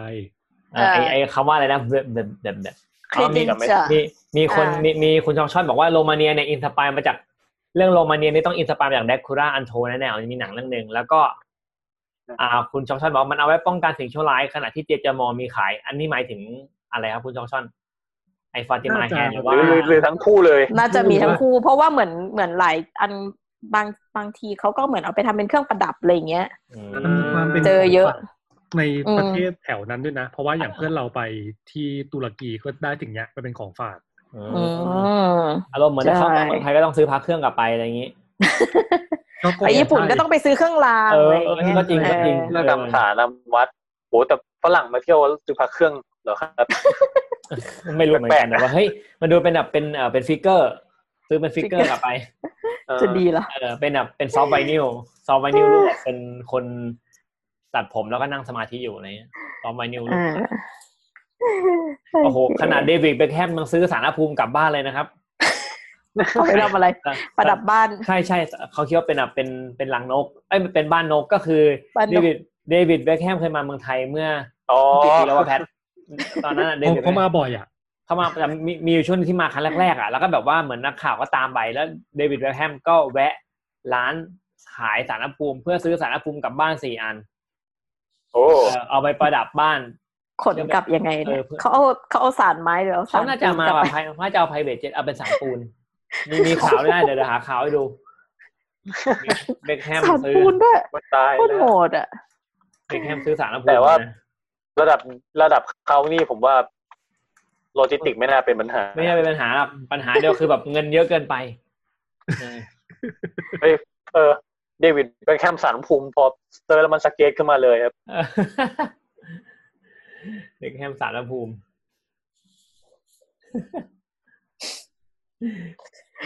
เซิร์ชอะไรก็ได้เหรอเบ็คแฮมสารภูมิมันมีรูปขาวแบบว่ามันมีตอนนั้นเป็นพี่เบ็คกำลังแบบยังหนุ่มๆอยู่เขาพาดหัวน่าจะเป็นไทยรัฐซื้อสารภูมิแล้วก็บอกเดวิดเบ็คแฮมซุปเปอร์สตาร์ลูกหนังชื่อดังของโลกและวิกตอเรียภรรยาสาวแวะร้านสารภูมิที่ตั้งอยู่บริเวณ อำเภอปรานบุรีจังหวัดประจวบคีรีขันธ์พร้อมสั่งซื้อจำนวน4หลังนำกลับอังกฤษก่อนที่เบ็คแฮมจะเดินทางไปถ่ายสปอตโฆษณาให้กับสินค้ายี่ห้อหนึ่งอ่านต่อหน้า4คือมันสนุกตรงที่ว่าแวะซื้อที่ปรานบุรีนี่แหละเพราะจริงๆมันน่าจะมีขายทุกที่เหมือนผ่านเปล่าก็เลยเจอร้านแล้วก็หรือว่าได้ราคาถูกคงไม่คงขับผ่านแล้วแบบเดาว่าจังหวะที่แบบขับรถผ่านแล้วโอ้ซอบ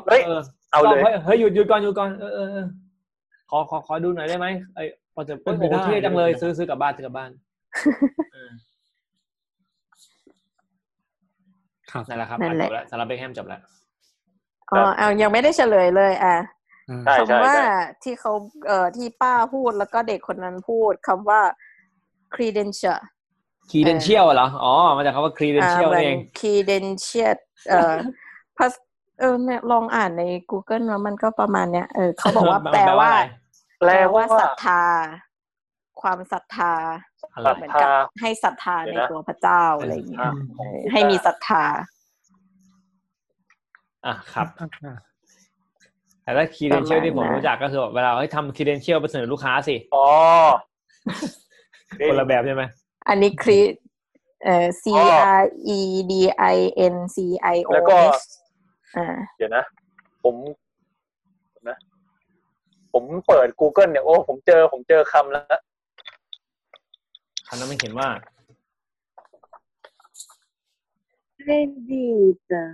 เอามีเสียงด้วย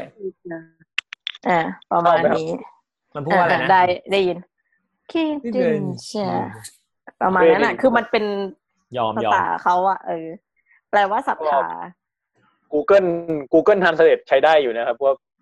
ผมพิมพ์เฟซภาษาอังกฤษแล้วก็แปลเป็นโรมาเนียมันก็ขึ้นมาเลยใช่ก็เหมือนกับอยากให้มีศรัทธาในพระเจ้าหรือในศาสนาหรืออะไรอย่างเงี้ยบ้าง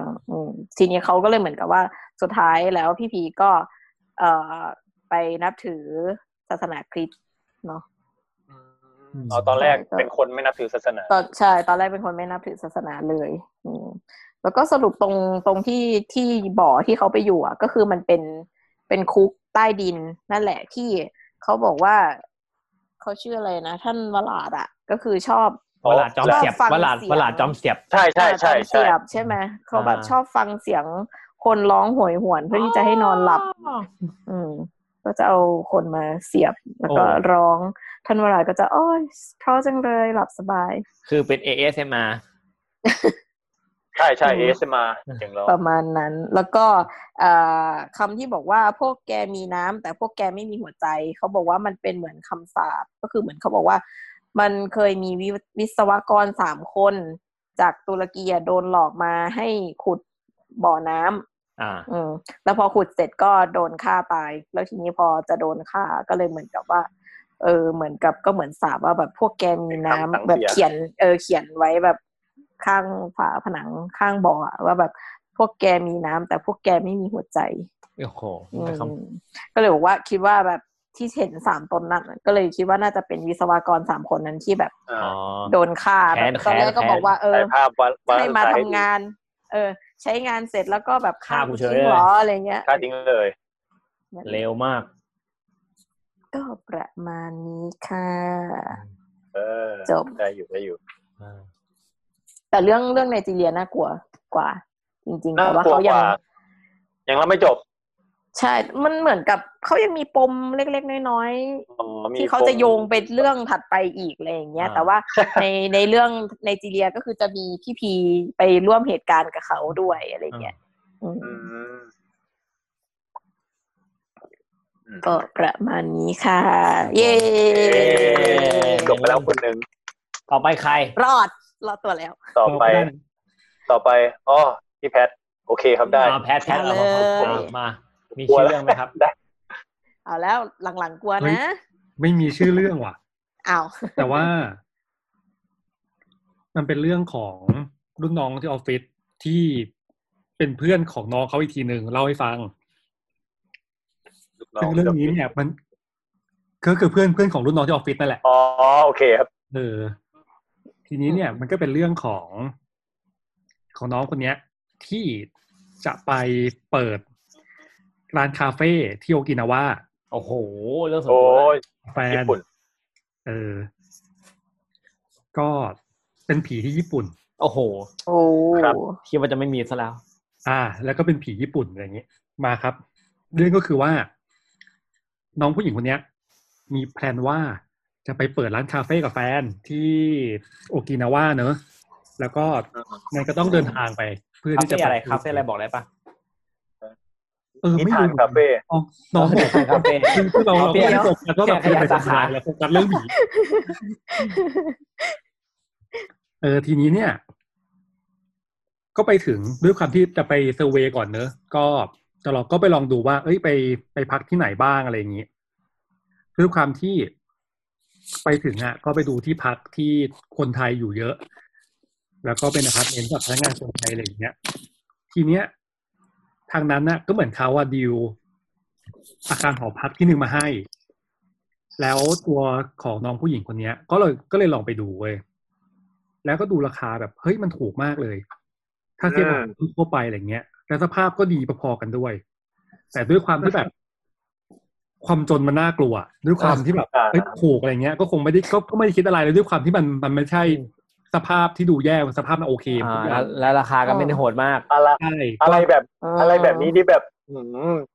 ก็ไม่น่าสงสัยมากๆความรู้สึกเหมือนกับว่าที่นี่เหมือนกับแนะนำมาก็อาจจะได้ราคาที่ถูกลงอะไรเงี้ยเป็นในแง่นั้นมากกว่าก็คือแบบไม่ได้คิดว่าแบบไม่ได้เชิงผีสางนางไม้เลยเหมือนกับได้รีเฟอร์มาแล้วก็ไปเดินไปดูตามก็เข้าใจว่าเขาคงคุยกันโคกันอะไรอย่างเงี้ยก็แบบดีจังได้ที่พักถูกและดีด้วยก็เลยอยู่กันอะไรอย่างเงี้ยแล้วก็ด้วยความที่ไปเซอร์เวย์ก็น้องผู้หญิงคนนี้ก็ไปกับแฟนแล้วก็ไปกับเพื่อนที่จะไปทำร้านด้วยกันนี่แหละก็คือแบบก็ไปอยู่กันหลายคนเนอะทีเนี้ยห้องพักมันก็เป็นเหมือนกับเป็นบ้านคนญี่ปุ่นโบราณ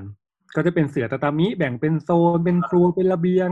ประตูกระดาษการเปิดปิดใช่ลักษณะแบบนั้นก็น่าเป็นบ้านแบบที่ถ้าเราดูหนังญี่ปุ่นหรือแอนิเมชันญี่ปุ่นอะไรเงี้ยก็น่าจะเป็นบ้านแบบนั้นที่เป็นบ้านโดเรมอนจริงจังต่างจังหวัดโอเคแล้วก็ตัวห้องพักตอนแรกเนี่ยตั้งใจว่าเดี๋ยวถ้ามันโอเคปุ๊บก็จะเช่ารายเดือนไปก็แต่ก็คือแบบไปอยู่ก่อนไปดูก่อนให้แบบมันโอเคอะไรเงี้ยแล้วก็เดี๋ยวอาจจะกลับแล้วก็กลับมาอีกทีนึงก็คือทำสัญญาเช่าอยู่ระยะยาวอะไรเงี้ยเพราะว่ามันต้องทำร้านใช่ไหมก็ด้วยความที่เจอที่ละเรียบร้อยก็พักผ่อนตามอัธยาศัย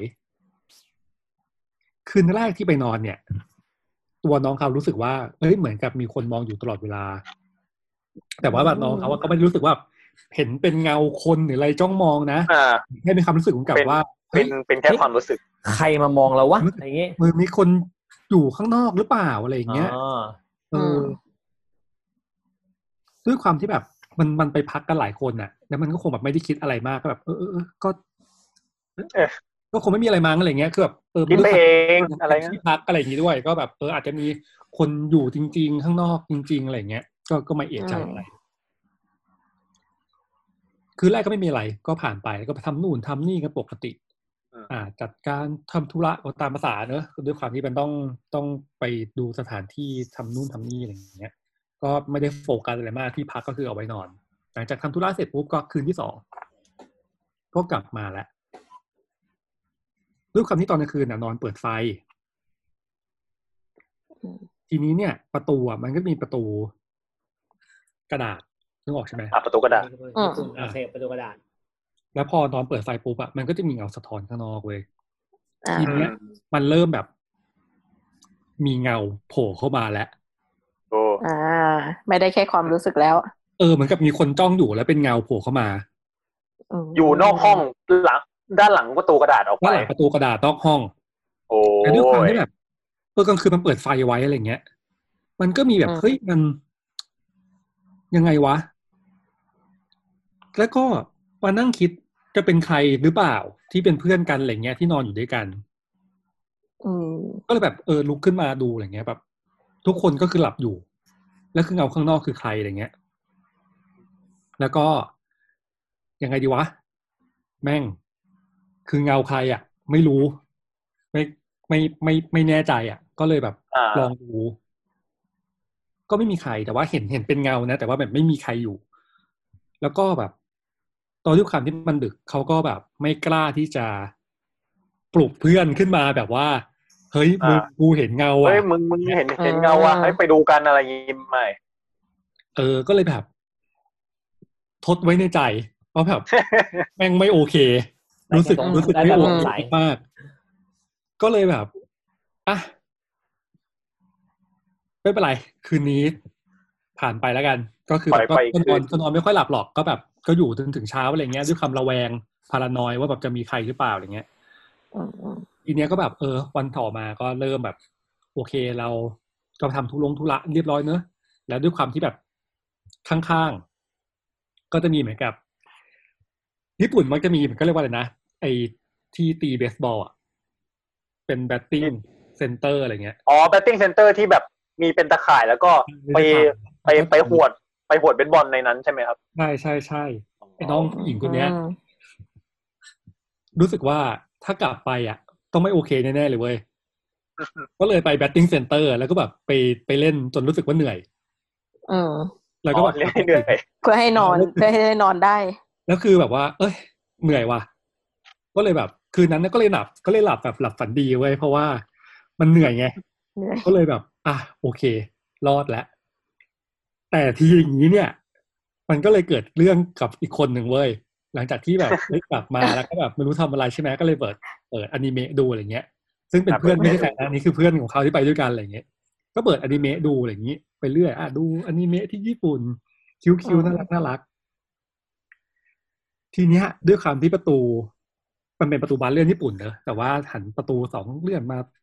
จบกันอะไรเงี้ยเหมือนเดิมเป็นแบบเดิมเลยรอบนี้ไม่เห็นเงาแต่ว่าจะเห็นแบบเขาเรียกว่าอะไรอ่ะ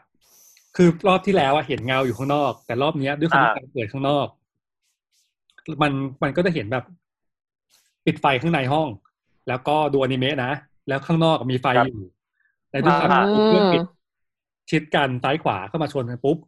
มันก็จะไม่สนิทกันมากมันก็จะมีแสงข้างนอกลอดเข้ามาเป็นเส้นๆนึกออกใช่ไหมครับรอบนี้ที่เจอคืออยู่ไอ้แสงนั้นแม่งหายไปเว้ยแสงที่ควรจะมีหายไปมันก็มันรีเวิร์สรอบที่แล้วเห็นเงาอยู่ข้างนอกแต่รอบนี้หายไปแล้วรอบเนี้ยเหมือนกับว่าปิดไฟในห้องมันก็เลยเห็นแสงข้างนอกเข้ามาแต่ว่ารอบเนี้ยแสงไฟหายก็เลยไม่เห็นเงาก็แบบเอกใจเว้ยว่าแม่งคืออะไรวะแต่ด้วยความที่มันยังไม่หลับอะไรเงี้ยก็แบบทำไมแสงมันหายไปอะไรเงี้ยพอหันปุ๊บเจอผู้หญิงใช่แค่ใส่เดรสสีแดงแบบคนสมัยก่อนยืนอยู่ซึ่งเป็นเงาแบบลักษณะแบบเดียวกับที่น้องผู้หญิงเจอคือด้วยความที่ตื่นเข้ามาแล้วก็เล่าให้ฟังอะไรเงี้ยแบบเจอเงาลักษณะแบบนี้ว่ะคือทรงรูปทรงประมาณเนี้ยแบบเงาที่เห็นวันนั้นเป็นเงาทรงประมาณนี้เลยเหมือนกันก็คือแบบเงาไม่ได้สูงมากแต่ว่าแบบมีมาแต่รอบเนี้ยคือเห็นเป็นตัวเป็นตนเป็นรูปผู้หญิงเลยชุดแดงด้วยเป็นกิโมโนสมัยก่อนด้วยแต่ก็แบบไอ้เหี้ยเห็นแล้วว่ะปิดคอมแล้วก็ไปนอน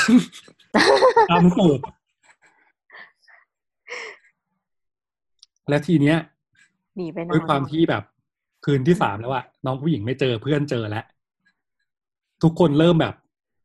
มีปมในใจแต่ไม่คุยกันเพราะไม่มีใครรู้ว่าเกิดอะไรขึ้นคือไม่กล้าเล่าให้เพื่อนฟังมากกว่าเพื่อนกลัวว่าเกิดอะไรขึ้นเพื่อนคนที่เจอก็เงียบไปเงียบไปอะไรอย่างนี้เหมือนกันใช่ไหมเงียบกันหมดเลยทีนี้วันรุ่งขึ้นครับ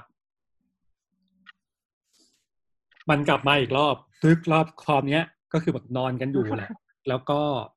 ยังไม่มีใครหลับแล้วเหมือนกับได้ยินเสียงกึกตรงช่วงตรงแต่รอบเนี้ยมันจะไม่ใช่ตรงประตูแล้วมันเป็นที่ระเบียงโอ้มันเหมือนกับมันจะไม่ใช่เงาลอยๆแล้วเห็นนะแต่เหมือนกับมีคนให้นึกภาพนะครับทุกคนครับมีกระจกอยู่1บานแล้วคนเอาหน้าไปแนบแล้วจ้องโอเคเอามือแปะแล้วก็ลองส่องดูว่าอะไรข้างในคืออะไร แต่ว่าเป็นผู้หญิงคนนั้นต้องเข้ามาแล้วก็พูดพึมพำเป็นภาษาญี่ปุ่นที่ฟังไม่ออกเหมือนกับเป็นภาษาญี่ปุ่นที่เป็นไม่ใช่ภาษาแบบญี่ปุ่นโบราณอะไรวันนี้ป่ะเป็นภาษาญี่ปุ่นโบราณก็เป็นภาษาญี่ปุ่นโบราณอะไรแบบนั้นซึ่งด้วยความที่แบบน้องผู้หญิงฟังภาษาญี่ปุ่นออกแต่รอบนี้คือฟังไม่ออกแล้วแม่งคืออะไรวะก็เลยคือแบบแม่งไม่ได้แล้วเว้ยรอบนี้คือเจอกันหมดก็เลยโอเคพอเราไม่ควรอยู่ที่นี่ต่อไป ก็เลยออกแล้วก็ไปคุยกับทางที่เป็นเจ้าของเจ้าคนที่แนะนำมาอะไรอย่างเงี้ยว่าเป็นยังไงบ้างคือเขาก็ไม่รู้เรื่องผีเขาก็ไม่คือเขาก็ไม่รู้หรอกว่าเรื่องผีมันมาจากไหนยังไงบ้างอะไรเงี้ยแต่เขาเหมือนกับสามารถบอกได้ว่าแต่เสียงที่พึมพำอ่ะมันน่าจะเป็นเสียงที่พูดของภาษาญี่ปุ่นโบราณไม่ใช่ภาษาญี่ปุ่นทั่วไปอะไรอย่างเงี้ยก็เลยกลายเป็นว่าก็ออกไปพักที่อื่นแล้วก็ทิ้งเรื่องผีเป็นปริศนาไปว่าตกลงแล้วอ่ะผีต้องการอะไรหรือยังไงกันแน่แล้วผีแสดงคือใครแล้วผีแสดงคือใครก็ไม่รู้แต่รู้แค่ว่าปล่อยเบอร์ไปมันต้องมีอะไรสักอย่างไม่เข้ามาพากลแหละเพราะมันค่อยๆมาทีละสเต็ปอะจากที่แบบเป็นเงาคนมาต้องมาพูดแล้วอะคือแบบมันต้องมีอะไรสักอย่างแต่ว่าเราก็เข้าใจเขาที่แบบก็ไม่พยายามจะหาคำตอบว่าคืออะไรอะใช่ไม่อยากรู้คงไม่ได้อยากจะไปพักอีกรอบเพื่อไปรู้หรอกใช่แล้วก็ไปพักที่อื่นอะไรอย่างเงี้ยซึ่งตอนเนี้ยเราก็ไม่รู้ว่าเกิดอะไรขึ้นแต่คาเฟ่ที่จะไปทำกันอะก็คือไม่ได้ทำกันแล้วเพราะว่าเกิดปัญหาบางอย่างซึ่งคิดว่าก็คงไม่น่าเกี่ยวกับเรื่องผีปัญหาไม่เกี่ยวกันก็ปัญหาอื่นแต่ว่าผีเป็นส่วนประกอบนึงผีเป็นส่วนประกอบนึงที่ทำให้การที่ไปดูสถานที่การทำคาเฟ่เนี่ยไม่ราบรื่นนั่นแหละครับนี่ก็เป็นเรื่องผีที่น้องที่ออฟฟิศเล่าให้ฟังมาครับผมแต่ประมาณนี้นี่เราเหลือเรา2คนแล้วครับคุณเจงั้นต้องฝึกงั้นก็ต้องคิวผมนั่นแหละผมก่อนก็ได้เพราะว่าคราวแล้วผมปิดท้ายไงพี่แซมปิดท้ายก็ได้นะผมไม่อยากขยับปิดแล้วเลยผมว่ากลัวไม่น่ากลัวไงไม่กล้าปิดโอ้ยพี่ระดับพี่แซมแล้วแหมโอ้โหนี่แหละเอามาคุณเจ๋งเลยก็ได้มาโอเคสารภาพตามตรงนะครับว่าทุกทีเนี่ยที่แบบพอธีมเรื่องธีม EP เนี่ยมันเป็นธีมกว้างเนี่ยทำไมผมนึกเรื่องหาจะมาเล่าไม่ค่อยออกไม่รู้เอาจริงๆอย่างรอบที่แล้วนี่เรื่องอะไรนะ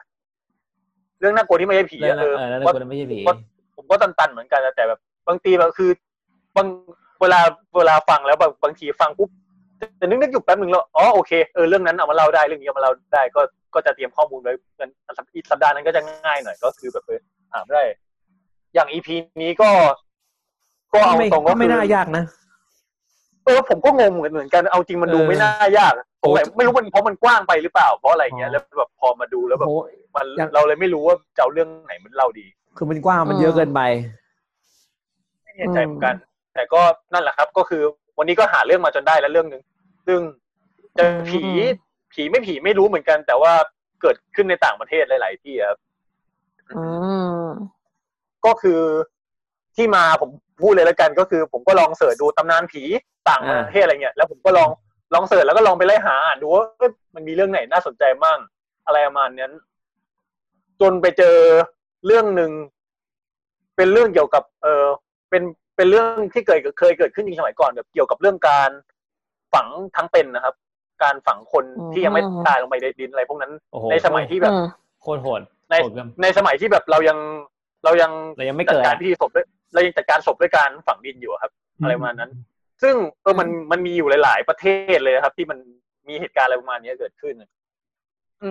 ซึ่งถ้าเป็นสมัยเนี้ยบ้านเราก็คือคนเราตายปุ๊บอะเราก็คงมีการเช็คกันเรียบร้อยแล้วครับก่อนจะเข้าเมนไปเนี่ยเขาคงไม่มีการหลุด QC อะไรไปแน่แต่สมัยก่อนน่ะด้วยวิทยาการมันยังไม่อะไรมากเงี้ยเพราะนั้นมันก็จะมีเหตุการณ์หลายๆรอบเลยที่แบบมีการฝังคนที่ยังไม่ตายไปคือเช็คดูแล้วก็เข้าใจว่าตายแล้วก็คือเอาใส่โลงแล้วก็ฝังดินไว้แล้วพอคนในนั้นน่ะรู้สึกตัวขึ้นมาก็แบบ ทุกรายจะคล้ายๆกันหมดคือจะมีการพยายามโวยวายก็พยายามจะส่งเสียงแล้วก็มีการเอานิ้วเล็บข่วนในโรงอ่ะเพื่อให้แบบให้ส่งสัญญาณให้คนออกมาซึ่งส่วนใหญ่แล้วก็ไม่รอดหรอกครับก็คือก่อนจะมารู้ตัวอีกทีเนี่ยคือจะต้องมีคนเหมือนเอะใจอะไรอย่างอ่ะแล้วก็คือทำการขุดหลุมศพขึ้นมาเพื่อเปิดโลงมาดูอีกทีแล้วก็จะเห็น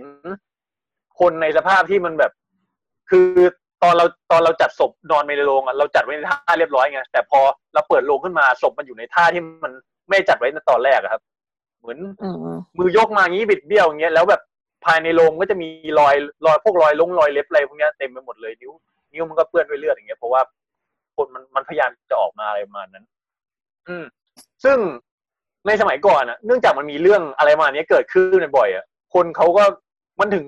คนมันมีคนที่กลัวถึงขั้นแบบเป็นโฟเบียเลยครับแบบเขาเรียกว่าอันนี้ผมหาที่ผมอ่านดูนะ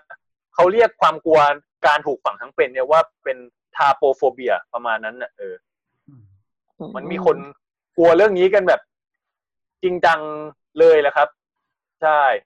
ซึ่งมันก็มีทั้งเหตุการณ์อะไรประมาณนี้ที่แบบเป็นการฝังทั้งเป็นแบบที่แบบเราไม่ได้ตั้งใจเพราะว่าเราเข้าใจว่าตายแล้วก็มีการไปฝังแต่มันก็มีเหตุการณ์บางอย่างที่เราเป็นพิธีบางอย่างที่เราตั้งใจที่เราจะฝังคนลงไปในใต้แบบตั้งใจแบบจริงๆเลยอะไรงั้นเหมือนอย่างเวลาเราจะลงเสาเอกจะลงเสาเอกเสาชิงช้าบ้านเมืองของเราในสมัยก่อนอย่างนั้นนะเราก็จะมีการเอาคนชื่อมั่นชื่อขวัญอะไรประมาณนั้นนะครับคนชื่อเป็นมงคลน่ะลงไปหลุมเสาเอกแล้วก็ตอกเสาลงไปอะไรประมาณนั้นก็ถือเป็นพิธีที่คล้ายๆกันหรือแม้แต่อันนี้ผมอ่านนะก็คือในศตวรรษที่6นะครับมีอันนี้น่าจะเป็นทางฝั่งยุโรปหน่อยมันจะมีการสร้างโบสถ์ที่เกาะแห่งหนึ่งอ่ะแล้วเหมือนวิธีการสร้างมันยาวนานมากแล้วก็คือเพื่อความการันตีว่าเหมือนเพื่อเป็นที่พึ่งทางใจว่าแบบการสร้างโบสถ์นี้จะสำเร็จลุล่วงไปได้ดีก็มีเป็นนักบุญคนหนึ่งมั้งชื่อว่าเซนต์โอลานนะครับเขาก็เหมือนว่าอาสาสมัครกับตัวเองอ่ะที่จะยอมลงไปฝังที่จะยอมถูกฝังทั้งเป็นไปในใต้ดินเนี่ยเพื่อเป็นเหมือนเครื่องบูชาเพื่อแบบว่าการสร้างโบสถ์ครั้งนี้จะสำเร็จลุล่วงไปได้ด้วยดีใช่ครับประมาณก็เป็นความเชื่อของเขาประมาณนั้นแหละแล้วประเด็นก็คือหลังเวลาหลังจะผ่านนั้นมันไม่นานนะครับเหมือนว่าผมไม่แน่ใจว่าสาเหตุเป็นเพราะอะไรนะแต่คือโลงศพที่เซนที่นักบวชคนนี้เขาโดนฝังไปอ่ะก็มีการขุดขึ้นมาไม่รู้ว่าพอสร้างเสร็จแล้วแบบไม่ต้องการเครื่องเส้นแล้วหรือเปล่านะขุดมาและนักบวชก็คือยังไม่ตายก็คือยังมีชีวิตรอดอยู่แต่ว่าใช่ยังไม่ตายผมก็ประหลาดใจเหมือนกันแต่ว่าไปกี่วันอะไรยังไงไม่รู้เหมือนกันน่ะคือข้อมูลมันน้อยมากเลยแต่ว่าประเด็นคือเขาบอกว่าเหมือนตัวเองอ่ะนักบวชนั้นบอกว่าเหมือนตัวเองอ่ะตายไปแล้วบอกว่าโลกหลังความตายอ่ะมันไม่มีทั้งสวรรค์นรกหรอกซึ่งในสมัยนั้นน่ะยุคคริสต์ศาสตร์ยุคที่ศาสนาคริสต์มันครองโลกกันในตอนนั้นน่ะแบบพวกความเชื่ออะไรพวกนี้แบบมีแหลมขึ้นมาเนี่ยไม่ได้เขาก็เลยจับนักบวชเนี้ยฝังก็ไปที่เดิมแล้วเขาไม่ขุดขึ้นมาอีกเลยท้ายก็ตายใช่ตายสมใจเลยนี่ใช่ครับแล้วก็ไอเรื่องที่ผมบอกไปก่อนนะเนี่ยว่าไอความกลัวว่าตัวเองจะถูกฝังทั้งเป็นน่ะคือคนสมัยก่อนน่ะเขากลัวกันกลัวยิงจนกระทั่งแบบมันมีผมเข้าใจว่ามันคงมีคนหัวใสเลยมีคนผลิตโลงศพแบบพิเศษขึ้นมาเพื่อแบบเป็นโลงศพในนี้เขาเขียนว่า safety coffin เป็นเหมือนว่าเป็นโลงศพที่ตัวกล่องอ่ะดีไซน์มันแล้วแต่ละตัวกล่องบางอันก็คือเป็นดีไซน์เป็นกระจกใสหรือแบบที่ผมเห็นในรูปคือตรงหน้าสมมติว่าเรามีศพอ่ะแล้วเราวางนอนไปตรงแถวหน้าศพอ่ะจะมีปล่องขึ้นมาบนดินเพื่อให้แบบคนมาคอยส่องคอยดูได้ว่าแบบที่ศพที่เราลงศพที่ฝังไปเนี่ยตายจริงหรือเปล่าคือถ้ามีเหตุการณ์อะไรก็คือจะสามารถขอความช่วยเหลือได้อะไรประมาณนั้นใช่ซึ่งก็แน่นอนครับว่าอะไรของอะไรอย่างเงี้ยเนี่ยก็ขายกันราคาแพงแน่ๆเพราะว่ามันหากินกับความกลัวของคนในสมัยนั้นนะอะไรประมาณนั้นมากกว่า ใช่ครับแล้วก็หรือหรือการถูกฝังทั้งเป็นโดยสมัครใจอ่ะในประเทศญี่ปุ่นอ่ะก็จะมีพวกพระในสมัยก่อนอ่ะที่เหมือนต้องการจะบำเพ็ญเพียรเหมือนเป็นพิธีทางหนึ่งของเขาศาสนาพุทธในนิกายของญี่ปุ่นเป็นอันนี้เขาเขียนว่านิยายชินก้อนผมไม่แน่ใจเหมือนกันนะคือเป็นศาสนาพุทธเวอร์ชันของเขานะซึ่งพุทธสายวัชรยานแล้วก็มันไม่เหมือนกับว่าการทำพิธีอย่างเงี้ยเพื่อที่คือพระที่ตั้งใจทำพิธีเนี้ยมันก็ต้องผ่านพิธีอดข้าวอดน้ำกินแต่เปลือกไม้กินแต่เมล็ดอะไรพวกนี้ก่อนแล้วก็คือตัวเองอ่ะก็จะคืออดอาหารอดน้ำจนตัวเองอ่ะเสียชีวิตแล้วก็สู้ผอมจนกลายเป็นมัมมี่ไปเลยใช่ก็จะในญี่ปุ่นก็คือจะได้ยินข่าวเรื่องมัมมี่พระอยู่บ่อยๆแบบพระที่แบบเสียชีวิตแบบอาจจะนั่งคัสมาเสียชีวิตแล้วก็คือกลายเป็นมัมมี่ไปเลยเพราะว่าเป็นพิธีในความตั้งใจของเขาในสมัยก่อนซึ่งบางรูปอ่ะเขาก็ใช้วิธีแบบว่าคือพิธีมันจะมีคือพิธีทั้งหมดอ่ะมันจะมีสเตจของมันอ่ะในช่วงสเตจท้ายๆอ่ะถ้าบางรูปเขาก็ใช้วิธีว่าตัวเองขุดหลุมลงไปใต้ดินอ่ะแล้วก็ลงไปอยู่ใต้ดินก็คือนั่งสมาธิอะไรไปแล้วก็กบดินฝังไว้ผมเข้าใจว่าอาจจะมีเป็นกล่องไว้นะอาจจะมีเป็นโครงสร้างเป็นกล่องอะไรไว้ก็กบดินฝังไว้แล้วก็ตรงฝากล่องอ่ะเจาะรูไม้ไผ่เจาะรูเล็กไว้แล้วก็ป้องไม้ไผ่เสียบไว้เป็นท่อขึ้นมาเล็กๆอ่ะก็คือภายในกล่องอ่ะก็จะมีกระดิ่งในก็คือในนั้นก็คือนั่งสมาธิไปก็คือพอลงไปแล้วจะไม่มีการขุดขึ้นมาอีกเลยจนกว่าพระจะเสียชีวิตก็จะมีการพระที่อยู่ในนั้นก็จะมีการสั่นกระดิ่งบอกในแต่ละวันผมไม่ได้เลยนับเวลาไงนะแต่จะมีการสั่นกระดิ่งอยู่เรื่อยๆว่ายังไม่ตายนะยังไม่ตายนะใช่คือเป็นการบอกก่อนจนกระทั่งแล้วก็จะมีคนแบบมีพวกเด็กวัดหรือเนี่ยอะไรพวกในวัดอะคนที่อยู่ในวัดอะก็คือมาคอยสังเกตการอยู่ตลอดว่ายังได้ยินเสียงกระดิ่งอยู่หรือเปล่าอะไรอย่างนั้นจนพอถึงจุดนึงอะพอเสียงกระดิ่งมันเงียบลงไปแล้วอะเขาก็จะยังไม่ขุดขึ้นมาเขาจะยังทิ้งไว้เป็นเวลา 1,000 วันอะนานอยู่ครับคือทิ้งไว้ยาวๆเลยเอาให้ชัวร์ๆว่าแบบตายแน่ๆแล้วถึงจะค่อยขุดขึ้นมาแล้วก็เอามาทำพิธีอะไรประมาณนั้นซึ่งไอ้พิธีเนี้ยมันก็ในญี่ปุ่นสมัยโบราณมีทำมาเรื่อยจนกระทั่งในปีประมาณศตวรรษที่19ประมาณ1878อะไรประมาณนั้นนะถึงเพิ่งออกกฎหมายว่าการกระทำอย่างนี้มันไม่สมควรนะก็คือห้ามสั่งออกกฎหมายห้ามอย่างเงี้ยอะไรประมาณนั้นเลยใช่เนี่ยแล้วมันก็มีเคสหลายๆเคสแบบคนที่โดนฝังทั้งเป็นอะไรเงี้ยอันนี้ผมเจอมา3เคสผมก็เอามาเล่าให้ฟังคร่าวๆกันคนแรกครับรายแรกเกิดขึ้นในฝรั่งเศสในปี1937ชื่อแองเจโลเฮนะครับก็คือเขาเนี้ยเป็นคนรักมอไซค์เป็นหนุ่มรักมอไซค์มากก็คือเป็นไบเกอร์น่ะใช่เป็นเด็กแว้นนะครับเป็นเด็กแว้นหรือเป็นไบเกอร์ไบเกอร์ก็ได้ครับโอเคไบเกอร์หนุ่มคนนี้เขาก็แว้นไปทั่วแหละเขาก็ซิ่งไปทั่วเขาแหละจนกระทั่งวันหนึ่งอ่ะเขาก็เหมือนว่าขับแล้วก็ไปสะดุดเหมือนขอบฟุตบาทข้างทางมั้ง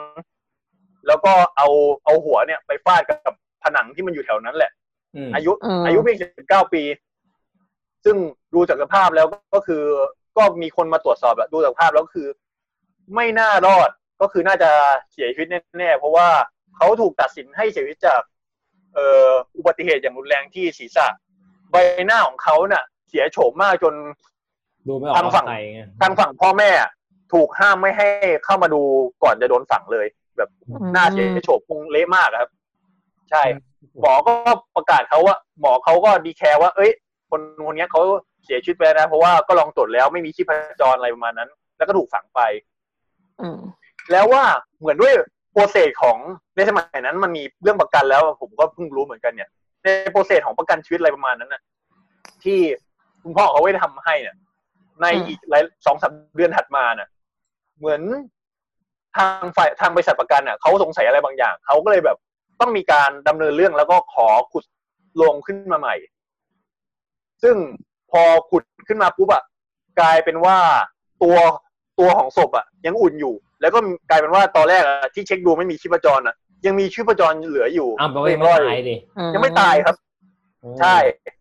ก็กลายว่าก็มีการช่วยขึ้นมาแล้วก็แบบดูแลรักษา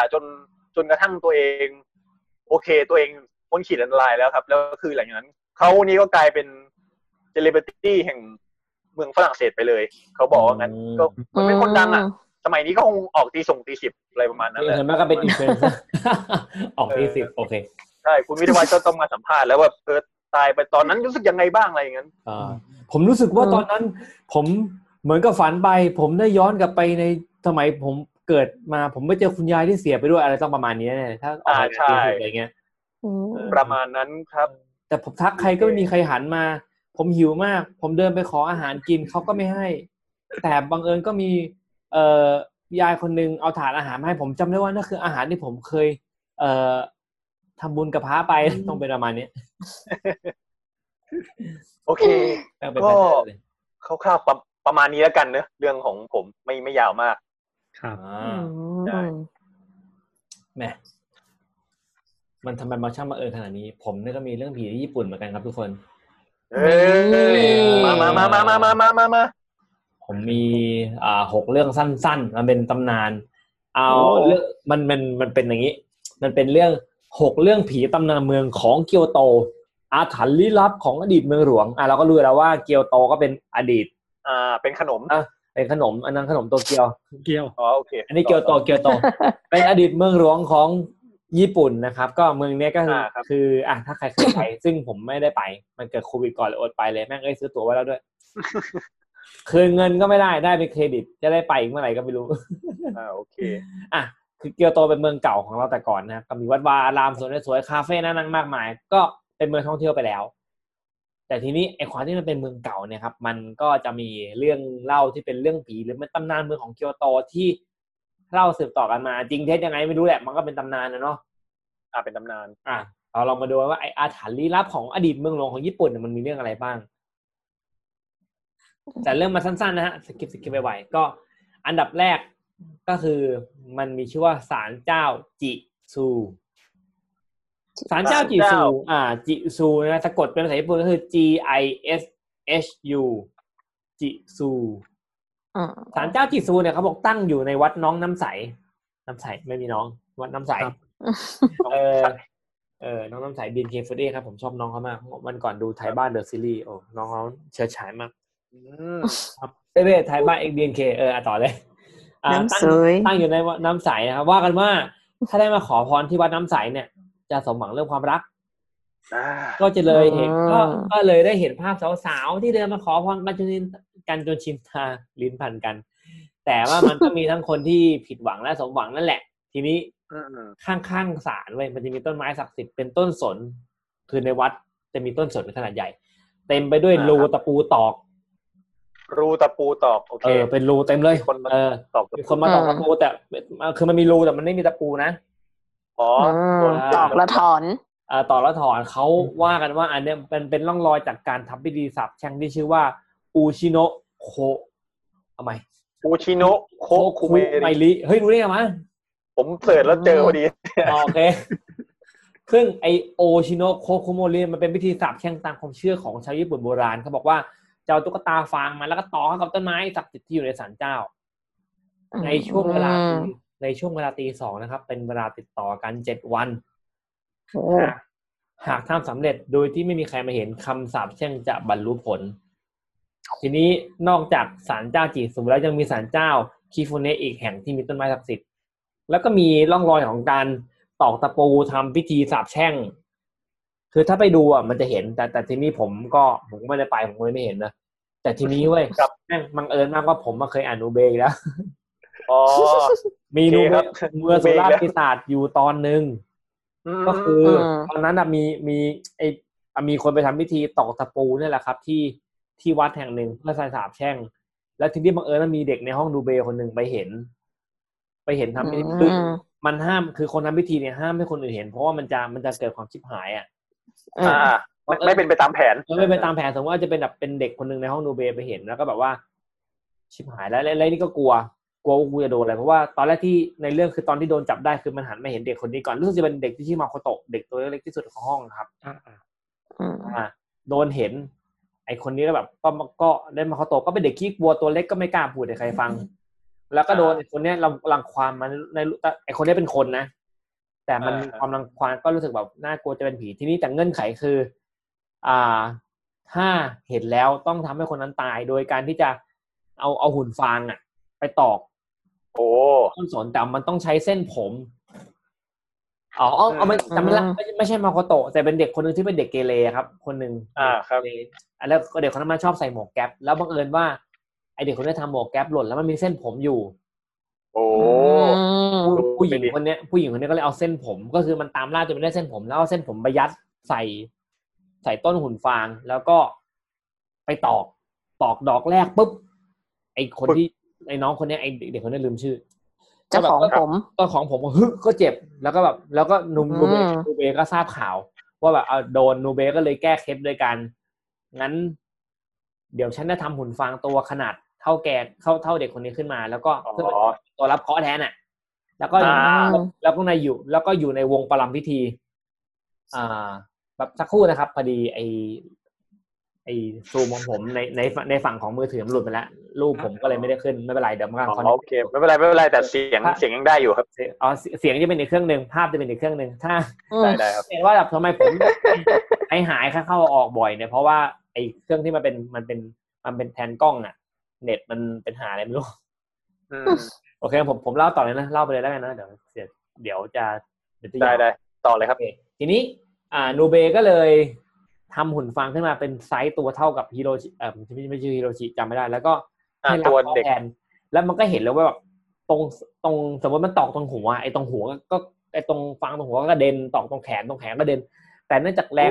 งอาฆาตมันเยอะมากมันตอกจนแบบว่าหุ่นฟางกระจายแล้วมันก็ไม่สามารถรองรับอาถรรพ์ไม่ไหวแล้วมันไม่ไหวแล้ว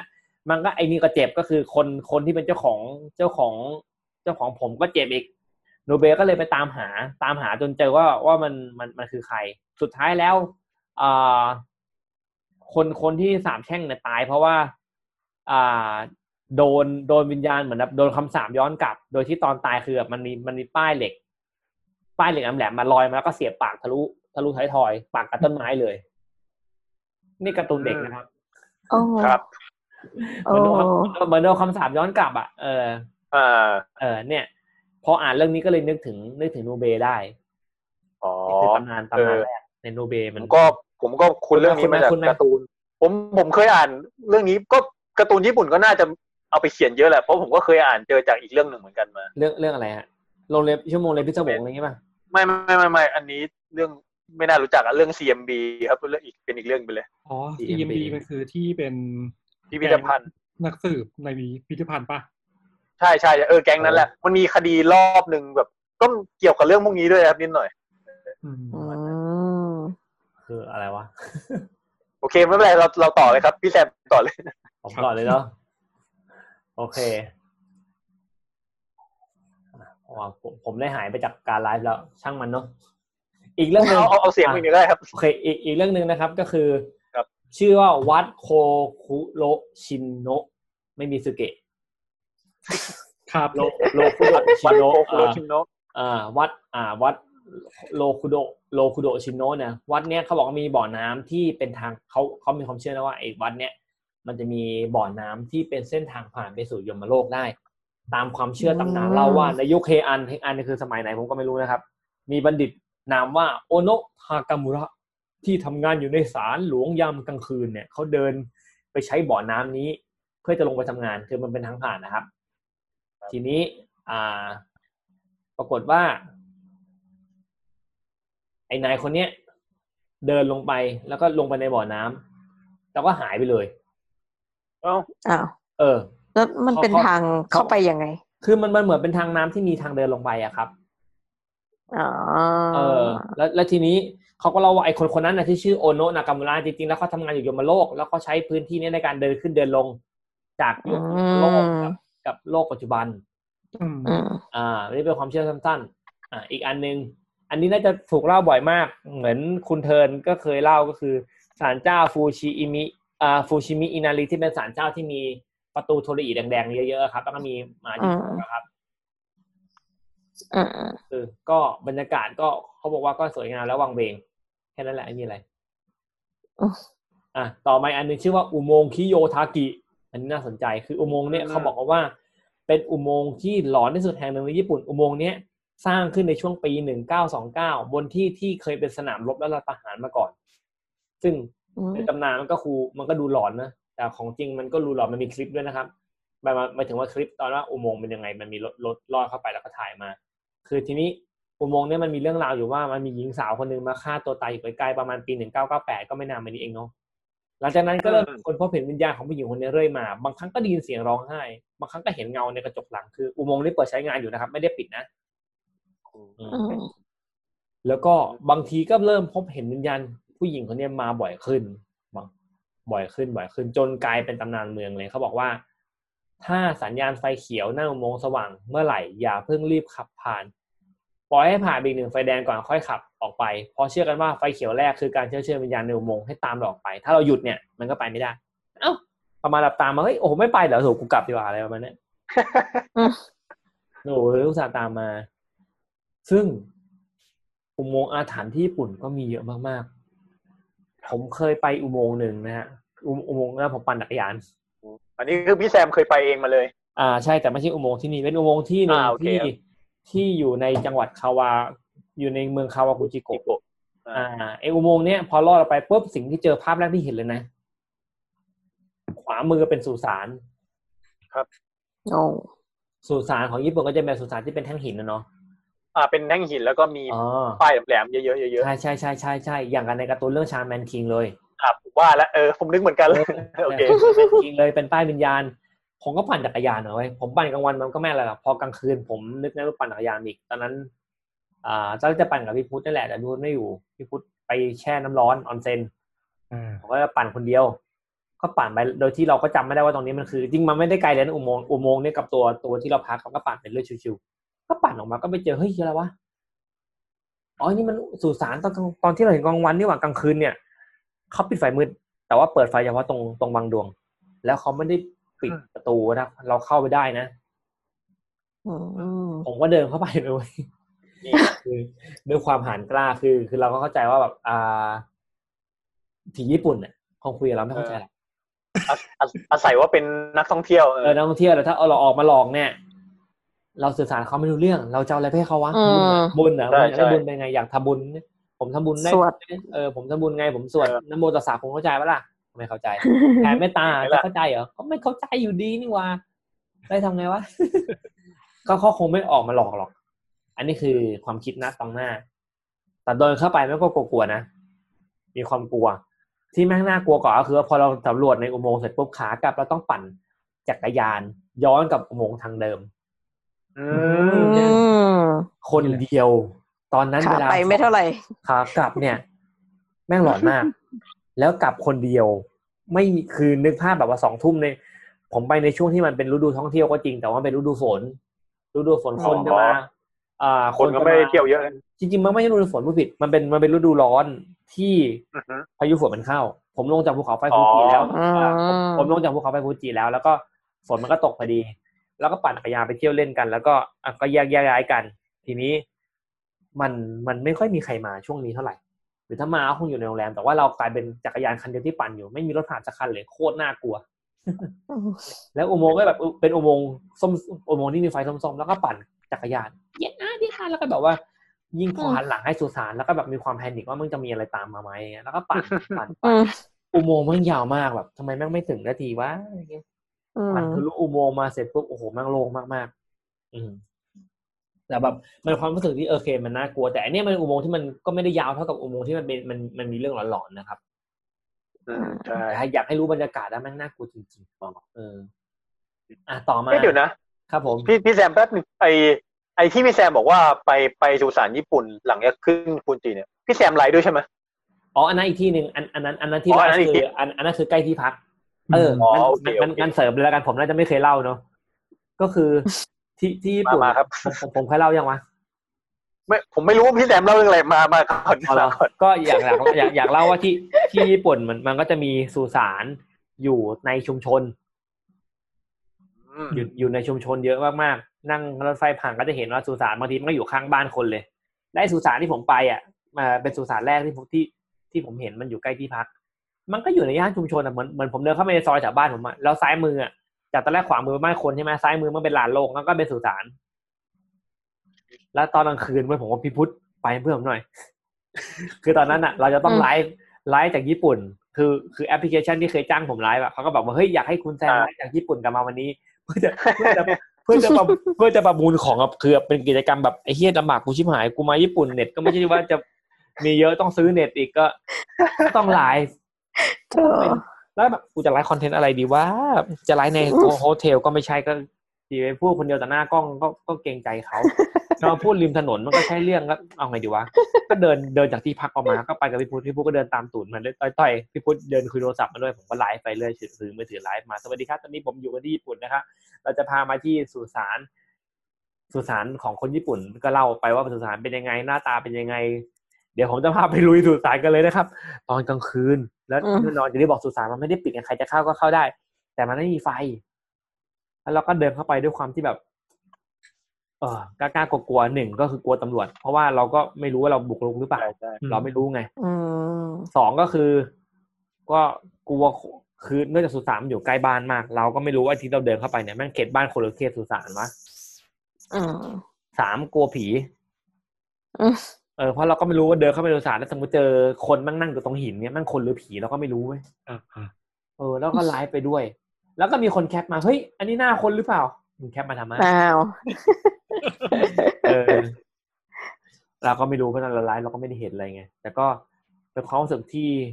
ทั้งที่มันอยู่แบบบ้านคนไม่อยู่ห่างจากเราแค่แบบแค่เอื้อมมือแต่ทำไมเรากลัวแต่คนที่อยู่ตรงนั้นทำไมเขาถึงไม่กลัววะหรือเขาชินแล้วอารมณ์สมมุติถ้าเป็นบ้านเรานะบ้านเราเปลี่ยนจากสุสานญี่ปุ่นมันกลายเป็นไอ้โกรธอ่ะเป็นโกรธและมันอยู่โผล่ในกลางชุมชนอ่ะมันจะรู้สึกยังไงวะ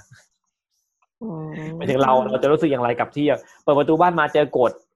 เป็น10 วางอยู่หน้าบ้านเราซึ่งพอมีคนตายเขาจะเอากระดูกออกมาในโกรธนี้เราจะกลัวไหมบ้านหลายหลังเปิดประตูมาก็เจอโกรธแล้วยิ่งบ้านที่ติดกับโกรธบ้านญี่ปุ่นบางหลังไม่มีกำแพงเนาะก็เปิดประตูบ้านมาก็เจอเลยแบบโอ้ชิวจังเลยแต่จริงๆมันก็มีความเป็นต่างจังหวัดไทยเหมือนกันนะเพราะต่างจังหวัดไทยอะไรเงี้ยบางทีวัดที่อยู่แบบเขาเรียกว่าอะไรวัดที่อยู่ในใจกลางหมู่บ้านใช่ใช่คนออกจากบ้านมาก็เจอวัดแล้วก็เจอเหมือนกับโกรธเลยเหมือนกันคิดว่าน่าจะเป็นแบบคล้ายๆกันคือกันเนาะผมนึกถึงบ้านพี่แซมที่บ้านอยู่ใกล้กำแพงวัดใช่โอ้บ้านที่ขอนแก่นผมแบบเปิดไม่ต้องเปิดประตูบ้านหรอกแค่แบบอยู่ในห้องนอนแล้วก็มองจากกระจกห้องนอนไปก็คือกำแพงวัดเลยแบบมองเฮียกำแพงวัดอยู่แค่แบบอยู่หน้าบ้านเรียกว่าอยู่หน้าบ้านเลยนี่แหละแล้วก็แบบไอ้กำแพงวัดก็จะมีฮอลล์เฟมเนาะแล้วก็เขาก็หันหน้าเข้าหาบ้านเราคือตอนเด็กทำไมไม่กลัวก็ไม่รู้วิวดีดีมากแล้วแบบตอนเด็กทำไมไม่กลัวไม่เข้าใจเหมือนกันแบบตอนเด็กมันคงไม่ได้คิดจริงมันก็กลัวผีนะแต่ทำไมมันควรจะต้องน่ากลัวเนาะแต่ทำไมเราก็ไม่กลัวก็ไม่รู้เนี่ยเราว่าน่าจะคล้ายๆกันคือแบบพอเราเห็นเป็นเรื่องที่เคยชินมันก็เลยตัดทอนความน่ากลัวของความแตกต่างออกไปพอผ่านทุกวันไม่เห็นจะเจออะไรเห็นแล้วไม่มีอะไรก็จริงมาที่ต่อไปเดี๋ยวจะดึกกันจะคิดจะเที่ยงคืนแล้วครับทุกคนใช่วันนี้เราเริ่มช้ามาอันที่5ครับศาลเจ้าคูบิสกิไดเมียวจินเคยได้ยินคูบิสกิไดเมียวจินเขาบอกว่าศาลเจ้าแห่งเนี้ยไม่ได้มีนักท่องเที่ยวมาเยือนเยอะมากครับเพราะว่ามันไม่ใช่ที่ที่แบบเป็นที่ท่องเที่ยวป๊อปแต่เขาบอกว่ามันมีตำนานเล่าขานว่าที่เนี่ยเขาฝังหัวของปีศาจที่ชื่อว่าชูเทนโดจิมันเขาบอกเป็นปีศาจที่อาละวาดฆ่าผู้คนลักพาตัวหญิงสาวยุคเฮอันหลังจากโดนปราบลงได้กระถูกสะกดวิญญาณอยู่ในที่นี่แล้วก็ทุกปีมันจะมีเทศกาลที่ชื่อว่าชูเทนโดจิมัสริซึ่งเป็นวิธีการในการเสริมอาคมให้มันแข็งขึ้นเพื่อจะได้กักตัวไอ้นี่ไว้เพราะมันแค่โดนปราบแต่มันไม่ตายนะยิ่งมีงานทุกปีก็คือสะกดมันทุกปีเลยแต่ถ้าช่วงไหนไม่มีงานมันเงียบแล้ววังเวงมากมันเป็นสถานที่เด็กญี่ปุ่นชอบมา ท้าทายบรรยากาศเป็นคือบรรยากาศมันน่ากลัวมากๆเว้ยเขาบอกว่ามันจะเป็นแบบนึกภาพแบบว่าเป็นวัดญี่ปุ่นผมจะอธิบายยังไงดีวะวัดญี่ปุ่นมันต้องเป็นทรงยังไงเลยนะก็ผมนึกถึงวัดอาซากุสะอะไรเงี้ยประมาณนั้นแต่ว่ามันไม่ได้มีโคมไฟอยู่หน้าแล้วมันเป็นวัดที่อยู่บนภูเขาที่ต้องบนเนินเขาที่ต้องปีนขึ้นไปแล้วก็จะเจอศาลเจ้าญี่ปุ่นเล็กๆที่แบบว่ามีความรกๆหน่อย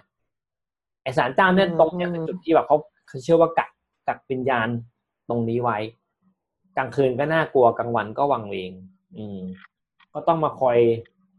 มันก็เป็นตำนานที่ลี้ลับนะคนก็กลัวพอมันสร้างเรื่องของความกลัวขึ้นมาเนี่ยมันก็ยิ่งทำให้อยากคนมาพิสูจน์กันแต่สุดท้ายก็ไม่ได้มีใครมาเจออะไรนะฮะอีกอันนึงอันนี้คือชื่อว่าตำนานขบวนร้อยอสูรคือในโตเกียวมันจะมีร้อยอสูรในโตเกียวมันจะมีความเชื่อว่าฝูงปีศาจเนี่ยมักจะมาจัดขบวนพาเหรดแห่กันผ่านเมืองเป็นประจำทุกปีตั้งแต่สมัยเอโดะแล้วถ้าสมมติว่าตอนที่ปีศาจเนี่ยแห่ขบวนอยู่เนี่ยใครออกมาหน้าบ้านตอนนั้นแล้วจ้าเอ๋ว่าเจอวิญญาณกำลังถือกับเดินขบวนอยู่จะถูกเอาวิญญาณไปจากร่างเลยคือตามตำนานเขาบอกว่ามันจะมีวันที่แบบว่าอสูรจะออกมาเดินซึ่งวันไหนบ้างผมขอกดเช็คแป๊บนึงเข้าไม่ได้แม่งเลยมัน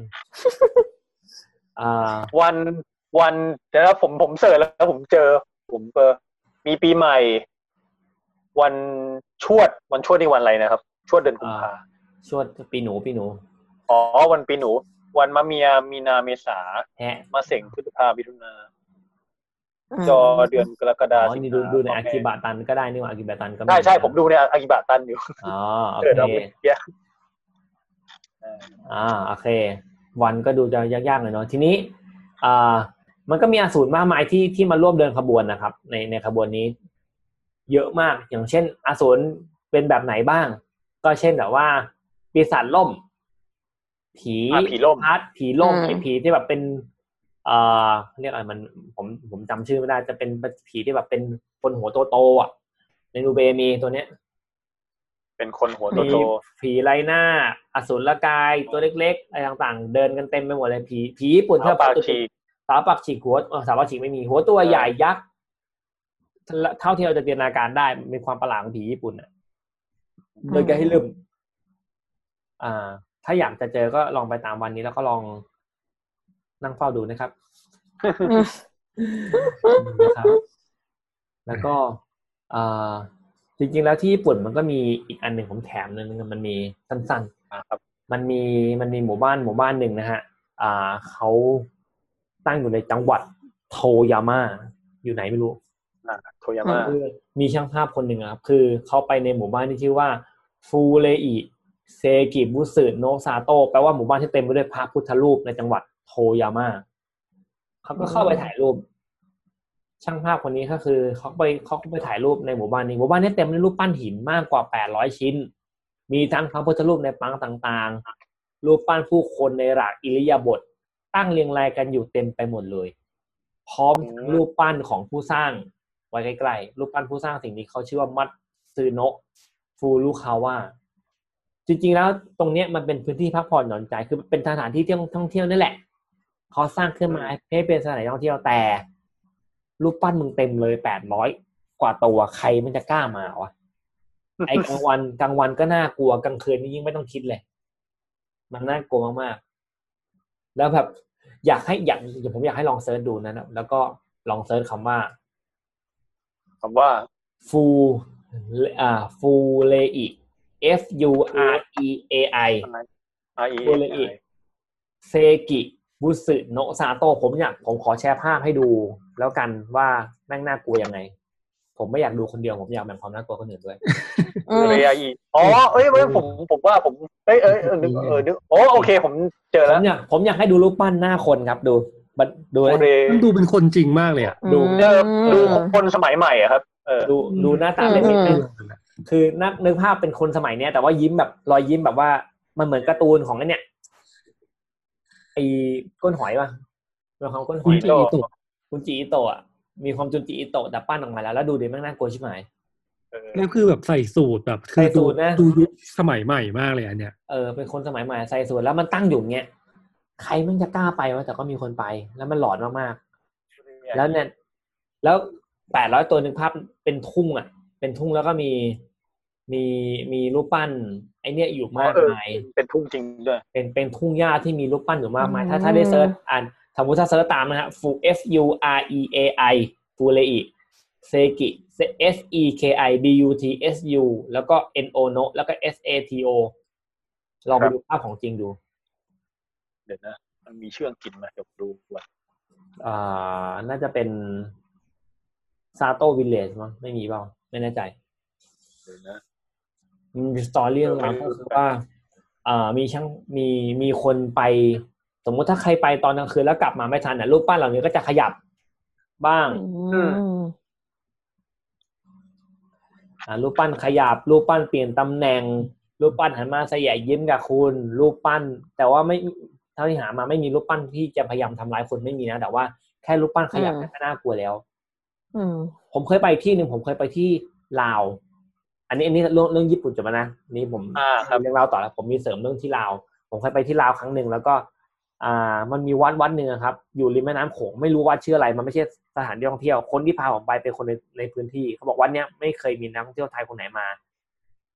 พี่แซมเป็นคนแรกเลยใช่ถ้าเขาไม่โกหกแล้วคนที่เขาพาไปเขาเป็นคนไทยไหมเป็นคนลาวที่มาเรียนที่ไทยเรียนที่มอเกษตรแล้วก็เขาพาไปเที่ยวก็ขับรถพาไปเที่ยวแม่งก็สมควรที่จะไม่มีใครมาเพราะแม่งไกลมากจนคิดว่าตัวเองจะถูกหลอกไปฆ่าออกจากเมืองเวียงจันทร์มาแล้วก็ขับไปบนถนนที่แบบล้อแม่น้ำโขงแบบเป็นจากถนนลูกรังมาเป็นถนนปูแล้วก็เป็นถนนลูกรังปูนสลับกันไปสลับกันมาจนไปถึงจุดหนึ่งจุดเนี้ยไม่นึกภาพมันไม่ใช่วัดนะแต่มันมีรูปปั้นที่ใหญ่มากเป็นรูปของพระพุทธไม่ใช่พระพุทธรูปไปซ้ำคือรูปปั้นอะไรก็ไม่รู้รูปปั้นอ่ะเป็นคนจริงบอดี้มันคือคนแต่ว่าแบบมันมีความเป็นศิลปะของความเป็นพราหมณ์มากกว่าเป็นเทพเป็นมือเฉยๆใหญ่ๆก็มีมันผมคือในภาพความทรงจำจริงๆผมถ่ายรูปไว้ลงในบล็อกของตัวเองที่อยู่ในสเปซแต่สเปซมันปิดไปแล้วบล็อกกันดารน้ำมึนใช่ไหมกันดารน้ำมึนใช่แต่ว่าเซิร์ชไม่เจอแน่นอนเพราะว่ารูปมันหายไปแล้วบทความน่าจะยังมีอยู่แต่ว่ารูปน่าจะหายไปแล้ว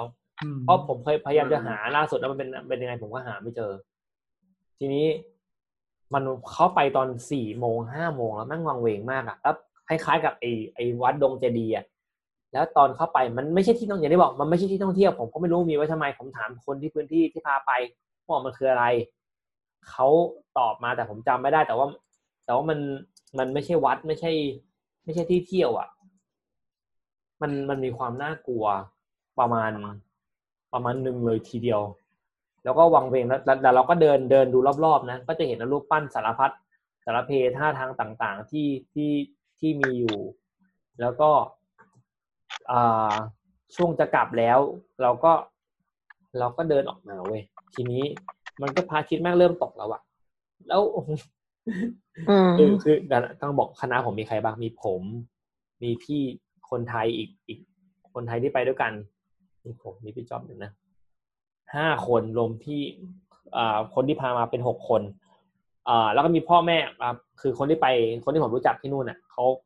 หมายถึงคนไทยที่ผมไปเจอที่นู่นน่ะที่แบบเหมือนแบบผมไปเที่ยวลาวคนเดียวแล้วก็แบบเขาก็ชวนคุยเนี่ยไปเที่ยวกับพวกพี่เลยเนี่ยเราไปหาเพื่อนที่ลาวพอดีกลายเป็นว่ากูก็ไปติดต่อให้ตามมาเขาเฉยเลยก็กลายเป็นคนในครอบครัวก็เฉยเลยสุดท้ายแล้วครอบครัวนี่ขายตรงยี่ห้อนึงแล้วกันชวนเราเป็นดาวไลน์ถามว่าได้ผลไหมได้ผลกลับมานี่ผมสมัครกับเขาเลยนะครับแล้วก็คิดว่ากูสมัครทำที่อะไรวะเสียเงินไป3,000เอาดึงว่าทำต่อก็คือกลับมาแล้วแบบเหมือนเขาก็โน้มน้าวเราเฮ้ยเนี่ยลองแต่ว่าเขานะเขามีจิตวิทยาเขาพูดเก่งมากพูดเก่งมากมันคือแบบเขาไปคุยเขาบอกว่าเขาถามเขาบอกเขาไม่ได้มาเที่ยวลาวเขามาแบบมาหาโอกาสทำธุรกิจไม่ได้บอกมาหาโอกาสทำธุรกิจเนี่ยได้กับกูแล้ว1 คนได้กับกูแล้ว1 คนแล้วเนี่ยเกลียดคำนี้จังก็พี่แซมมีอะไรไหมครับไม่มีแล้วครับแค่แบบจะขากลับแล้วกลับมาแล้วก็แบบว่าก็บรรยากาศที่คุยกันเขาไม่ได้คุยเรื่องที่เที่ยวเขาคุยเรื่องแบบเรื่องไอ้โปรดักต์ของเขา ไม่เครียดเลยไม่ได้เกี่ยวอะไรกับสถานที่เลยแต่อยากเล่าให้ฟังเรื่องน่ากลัวเราก็หลงตัวจริงๆแล้วก็หลงตัวจริงหมดแล้วครับของผมเรื่องราวมีใครผมวกมานิดเสริมนิดนึงผมว่าลูกปั้นแบบผมลองหาดูชื่ออังกฤษผมไม่แน่ใจคือเสิร์ชไทยมันขึ้นไปอังกฤษผมลองเสิร์ชมันเป็นคีย์เวิร์ดนะ Hidden Village of ผมไม่ออกเสียงไม่ถูกแต่ statue ที่แปลรูปปั้นนะครับ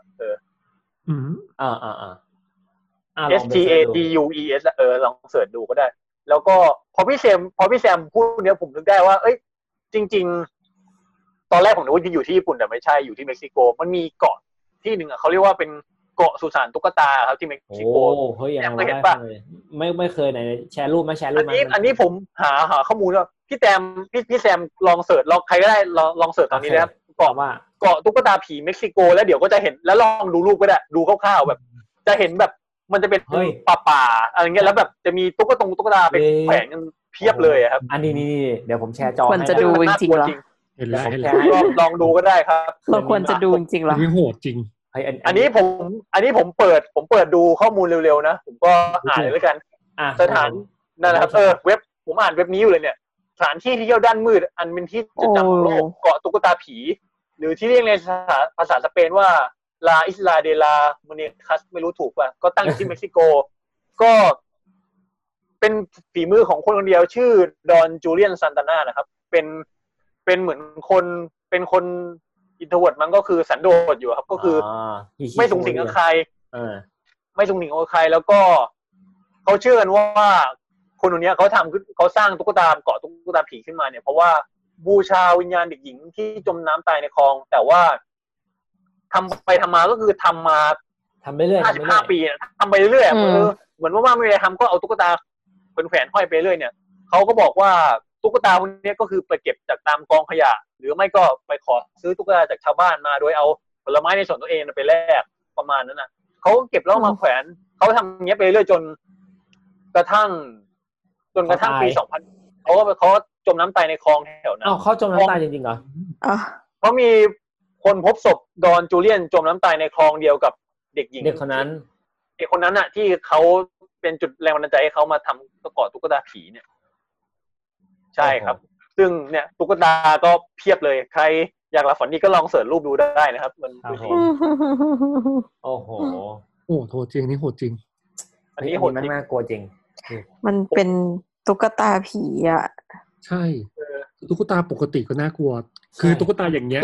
ปกติเดียวมันเหมือนตุ๊กตาอย่างเงี้ยแล้วแบบตุ๊กตาที่มันเก่าแล้วแบบแขนขาไม่สมบูรณ์ลูกตาบิดไปคนละทางเลยแล้วอีตุ๊กตาที่มันเป็นเหมือนตุ๊กตาเด็กฝรั่งอย่างเงี้ยคือมันความน่ากลัว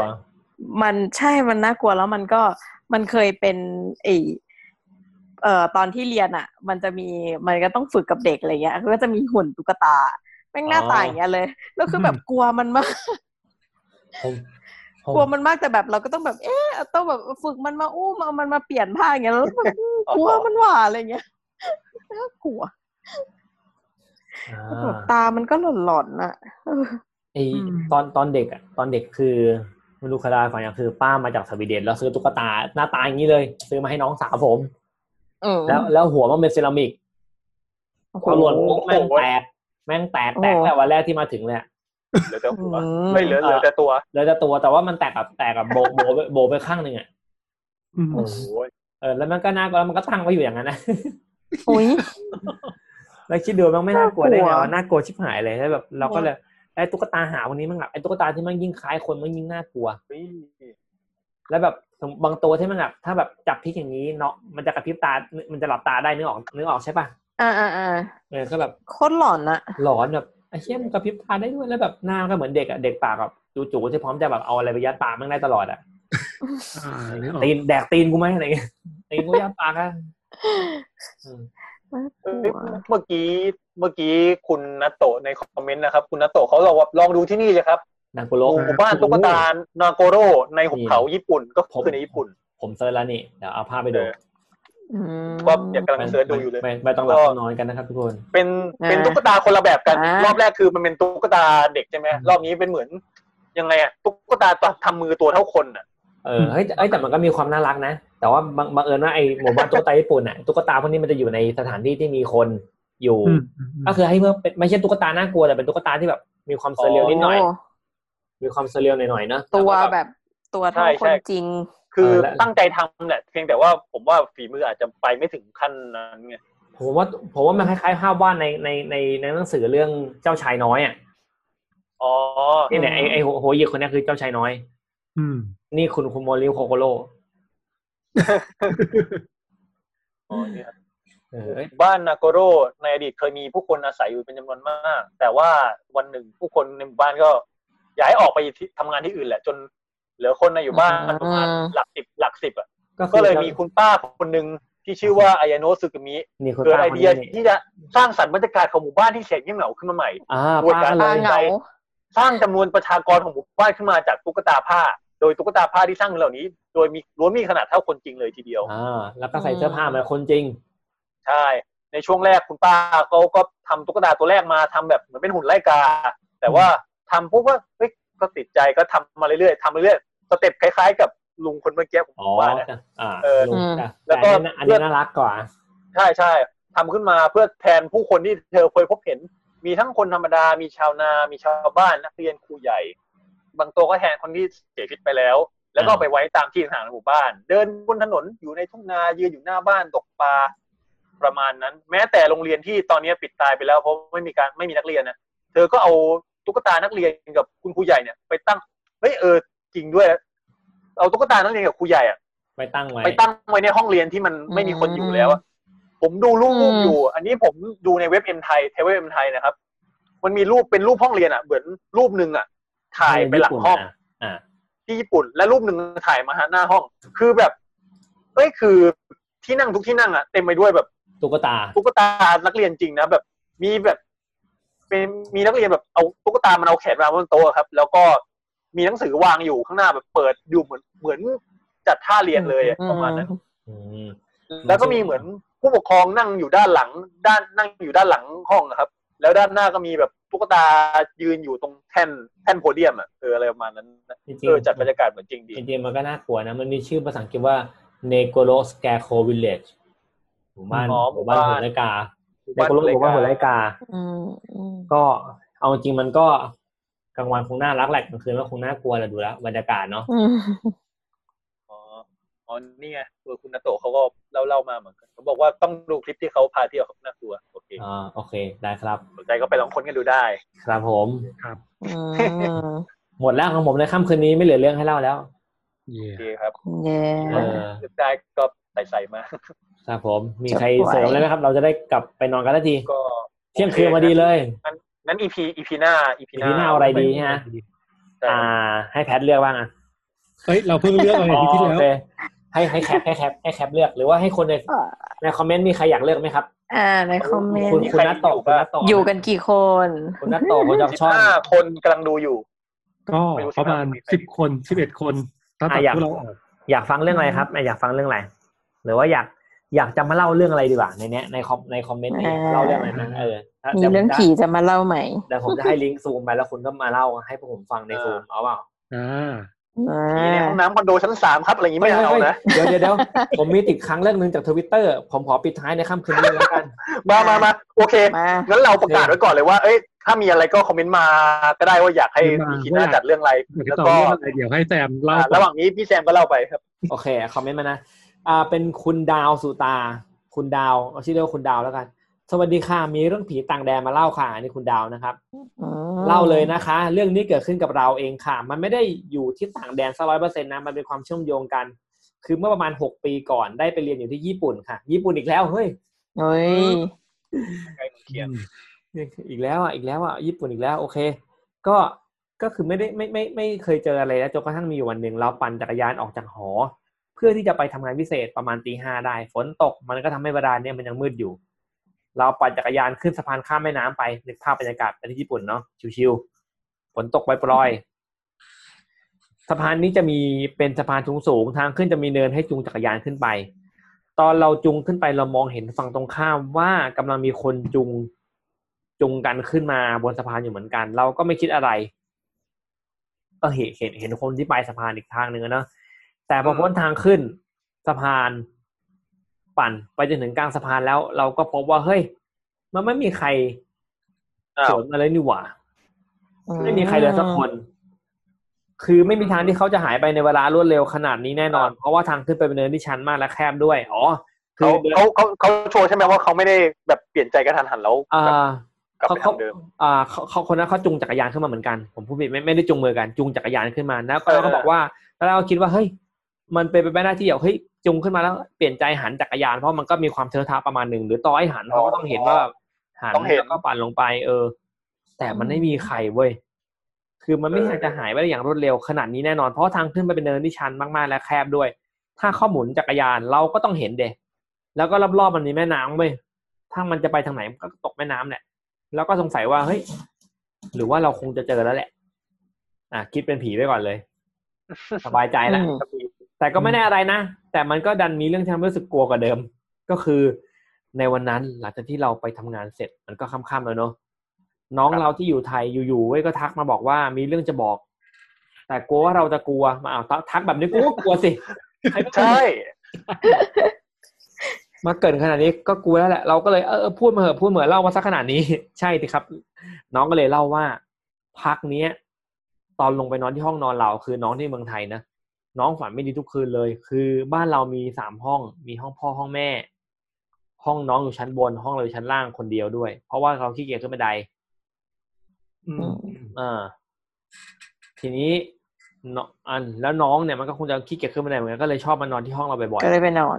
แม่บอกว่าน้องมักจะฝันว่าแม่เราน่ะไม่ได้มีแค่เรากับน้อง2คนนะแต่มีพี่สาวอีกคนนึงเป็นผู้หญิงแล้วจะฝันถึงพี่คนนี้ทุกครั้งที่มานอนห้องเราพี่เขาจะผมยาวๆแล้วก็ชอบใส่ชุดวันพีชก็จะมีแบบมีหมวกฟางมีเสื้อสีน้ำเงินวันพีชนี่ตัวแรกชุดว่ายน้ำไปแล้ววันพีชกันทุกคนคนละวันพีชหมดเลยคนละทุกคนมีจินตนาการวันพีชที่ไม่เหมือนกันนะครับน่าเป็นมุกแบบเฮ้ยกูเจอสาวในชุดวันพีชว่ะแล้วตัดภาพลูฟี่อะไรเงี้ยเป็นผู้หญิงในชุดลูฟี่ชุดวันพีชหนูก็แว่นตาอันเดียวก็ได้วันพีชครับผมโอเคผู้หญิงเนี่ยจะใส่ชุดวันพีชยาวๆสีขาววันพีชมันคือชุดแสกเปล่าวะชุดเดรสใช่ไหมเขาบอกเป็นชุดวันพีชยาวๆสีขาวแต่มันมีคืนนึงเว้ยก่อนที่น้องจะทักมาหาเราน้องดันฝันว่าน้องเข้าไปในห้องนอนเราแล้วเจอพี่คนนี้ผูกคอตายพี่ในฝันน่ะคือในฝันน้องก็ร้องกรี๊ดตกใจเรียกแม่มาดูแม่ก็ตะโกนเรียกหาเราแต่เราไม่ขานทุกคนก็วิ่งวุ่นรอบบ้านจนสุดท้ายไปเจอเราถูกแขวนคออยู่ที่โรงเก็บรถในฝันเราน่ากลัวมากตั้งแง่ดิเขาวงเล็บมา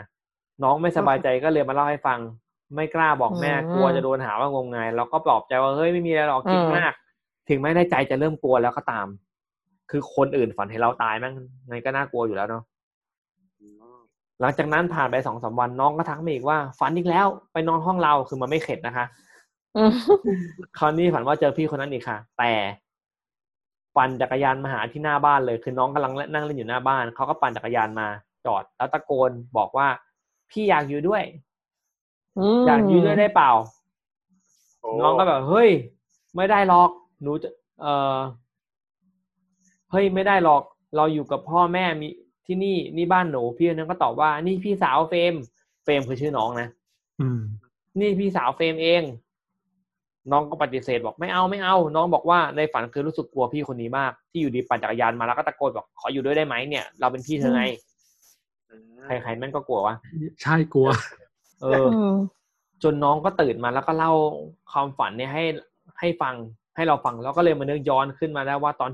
ที่เราเจอคนที่จูงจักรยานขึ้นมาน่ะคนนั้นน่ะมันบังเอิญกับจังหวะที่น้องฝันเห็นหรือเปล่าหรือแค่บังเอิญหรืออะไรที่จูงขึ้นมาแล้วหายไปเนอะเราก็เลยให้น้องไปบอกแม่เลยค่ะว่ามันเจอแบบนี้แล้วพอมันน่ากลัวเกินไปแล้วอย่างน้อยให้แม่ทำบุญให้เขาก็ยังดีคือถ้าคนนั้นจริงๆนี่คือมาถึงญี่ปุ่นเลยนะพอน้องเล่าให้แม่ฟังมาไกลมากพอน้องเล่าให้แม่ฟังแม่ก็รีบพาไปทำบุญเลยค่ะแล้วก็ทำบุญเผื่อให้เราด้วยส่วนเราเนี่ยก็ไปที่วัดญี่ปุ่นแทนแล้วก็คงจะทำบุญไปให้หลังจากที่เรากลับจากญี่ปุ่นมาก็ต้องกลับมานอนห้องตัวเองใช่ไหมก็รู้สึก รู้สึกหวาดระแวงมากเขาอีน้องคนนั้นเพราะน้องตัวเองเล่าให้ฟังว่าเจออะไรจากเดิมที่ห้องเราที่เราเคยนอนปกติวันหนึ่งก็แบบกลับมารู้สึกแม่งไม่สนิทใจแล้วเพราะนอนแม่งมันยากเลยเจออะไรนอนยากนะเราก็ต้องลากน้องมานอนด้วยแต่กลับไม่ฝันอะไรเลยนะคะแล้วเราก็ไม่เจออะไรในห้องนี้ด้วยน้องก็บอกว่าหลังจากวันนั้นคือวันที่ทำบุญไปแล้วนะก็ไม่ได้มานอนเลยเพิ่งมานอนตอนที่เรากลับมานี่แหละก็ไม่ฝันอะไรเลยจบค่ะโอ้นี่ถือว่าเป็นอังกฤษนี่นะครับผมแม่เกือบลืมไปแล้วโอ้ดีอันนี้มีความโหดเลยมีความโหดเยอะมากแล้วทีนี้เขาบอกอยากฟังแนวผีในป่ากับผีในบ้านเราจัดไปแล้วนี่ใช่ป่ะผีในบ้านผีคอนโดไปผีในป่าก็จัดแล้วนะทั้งคู่อ่ะทั้งคู่ผีในบ้านจัดกันมาผีในที่ทำงานไปเลยจัดที่ว่าน่าจะ work from home อยู่ผีที่ทำงานเราจัดไปยังวะจัดแล้วทีแรกเลย EP 2ใช่เลยทีแรกเลยมันต้องผีอื่นแล้วผีมีคนคอมเมนต์ว่าชอบข่าวที่แล้วมากเว้ยมีคนคอมเมนต์บอกชอบข่าวที่แล้วตอนที่เราสุดท้ายผมก็ใช่เราเอามาอะไรประมาณนั้นอีกไหมถนนแบบเฮ้ยเจาะจงไปถนนสยองเลยโครงรอยศพที่มีทุกจังหวัดเนี่ย Ghost on the road นี่ดูคอนเซ็ปต์ไม่อย่างกันหนัง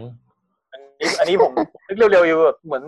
อนรอบซีซั่น2เลยไม่จัดผีมือของมือ2อะไรพวกนี้อยู่เฮ้ยเอาของมือ2ก็ได้นะ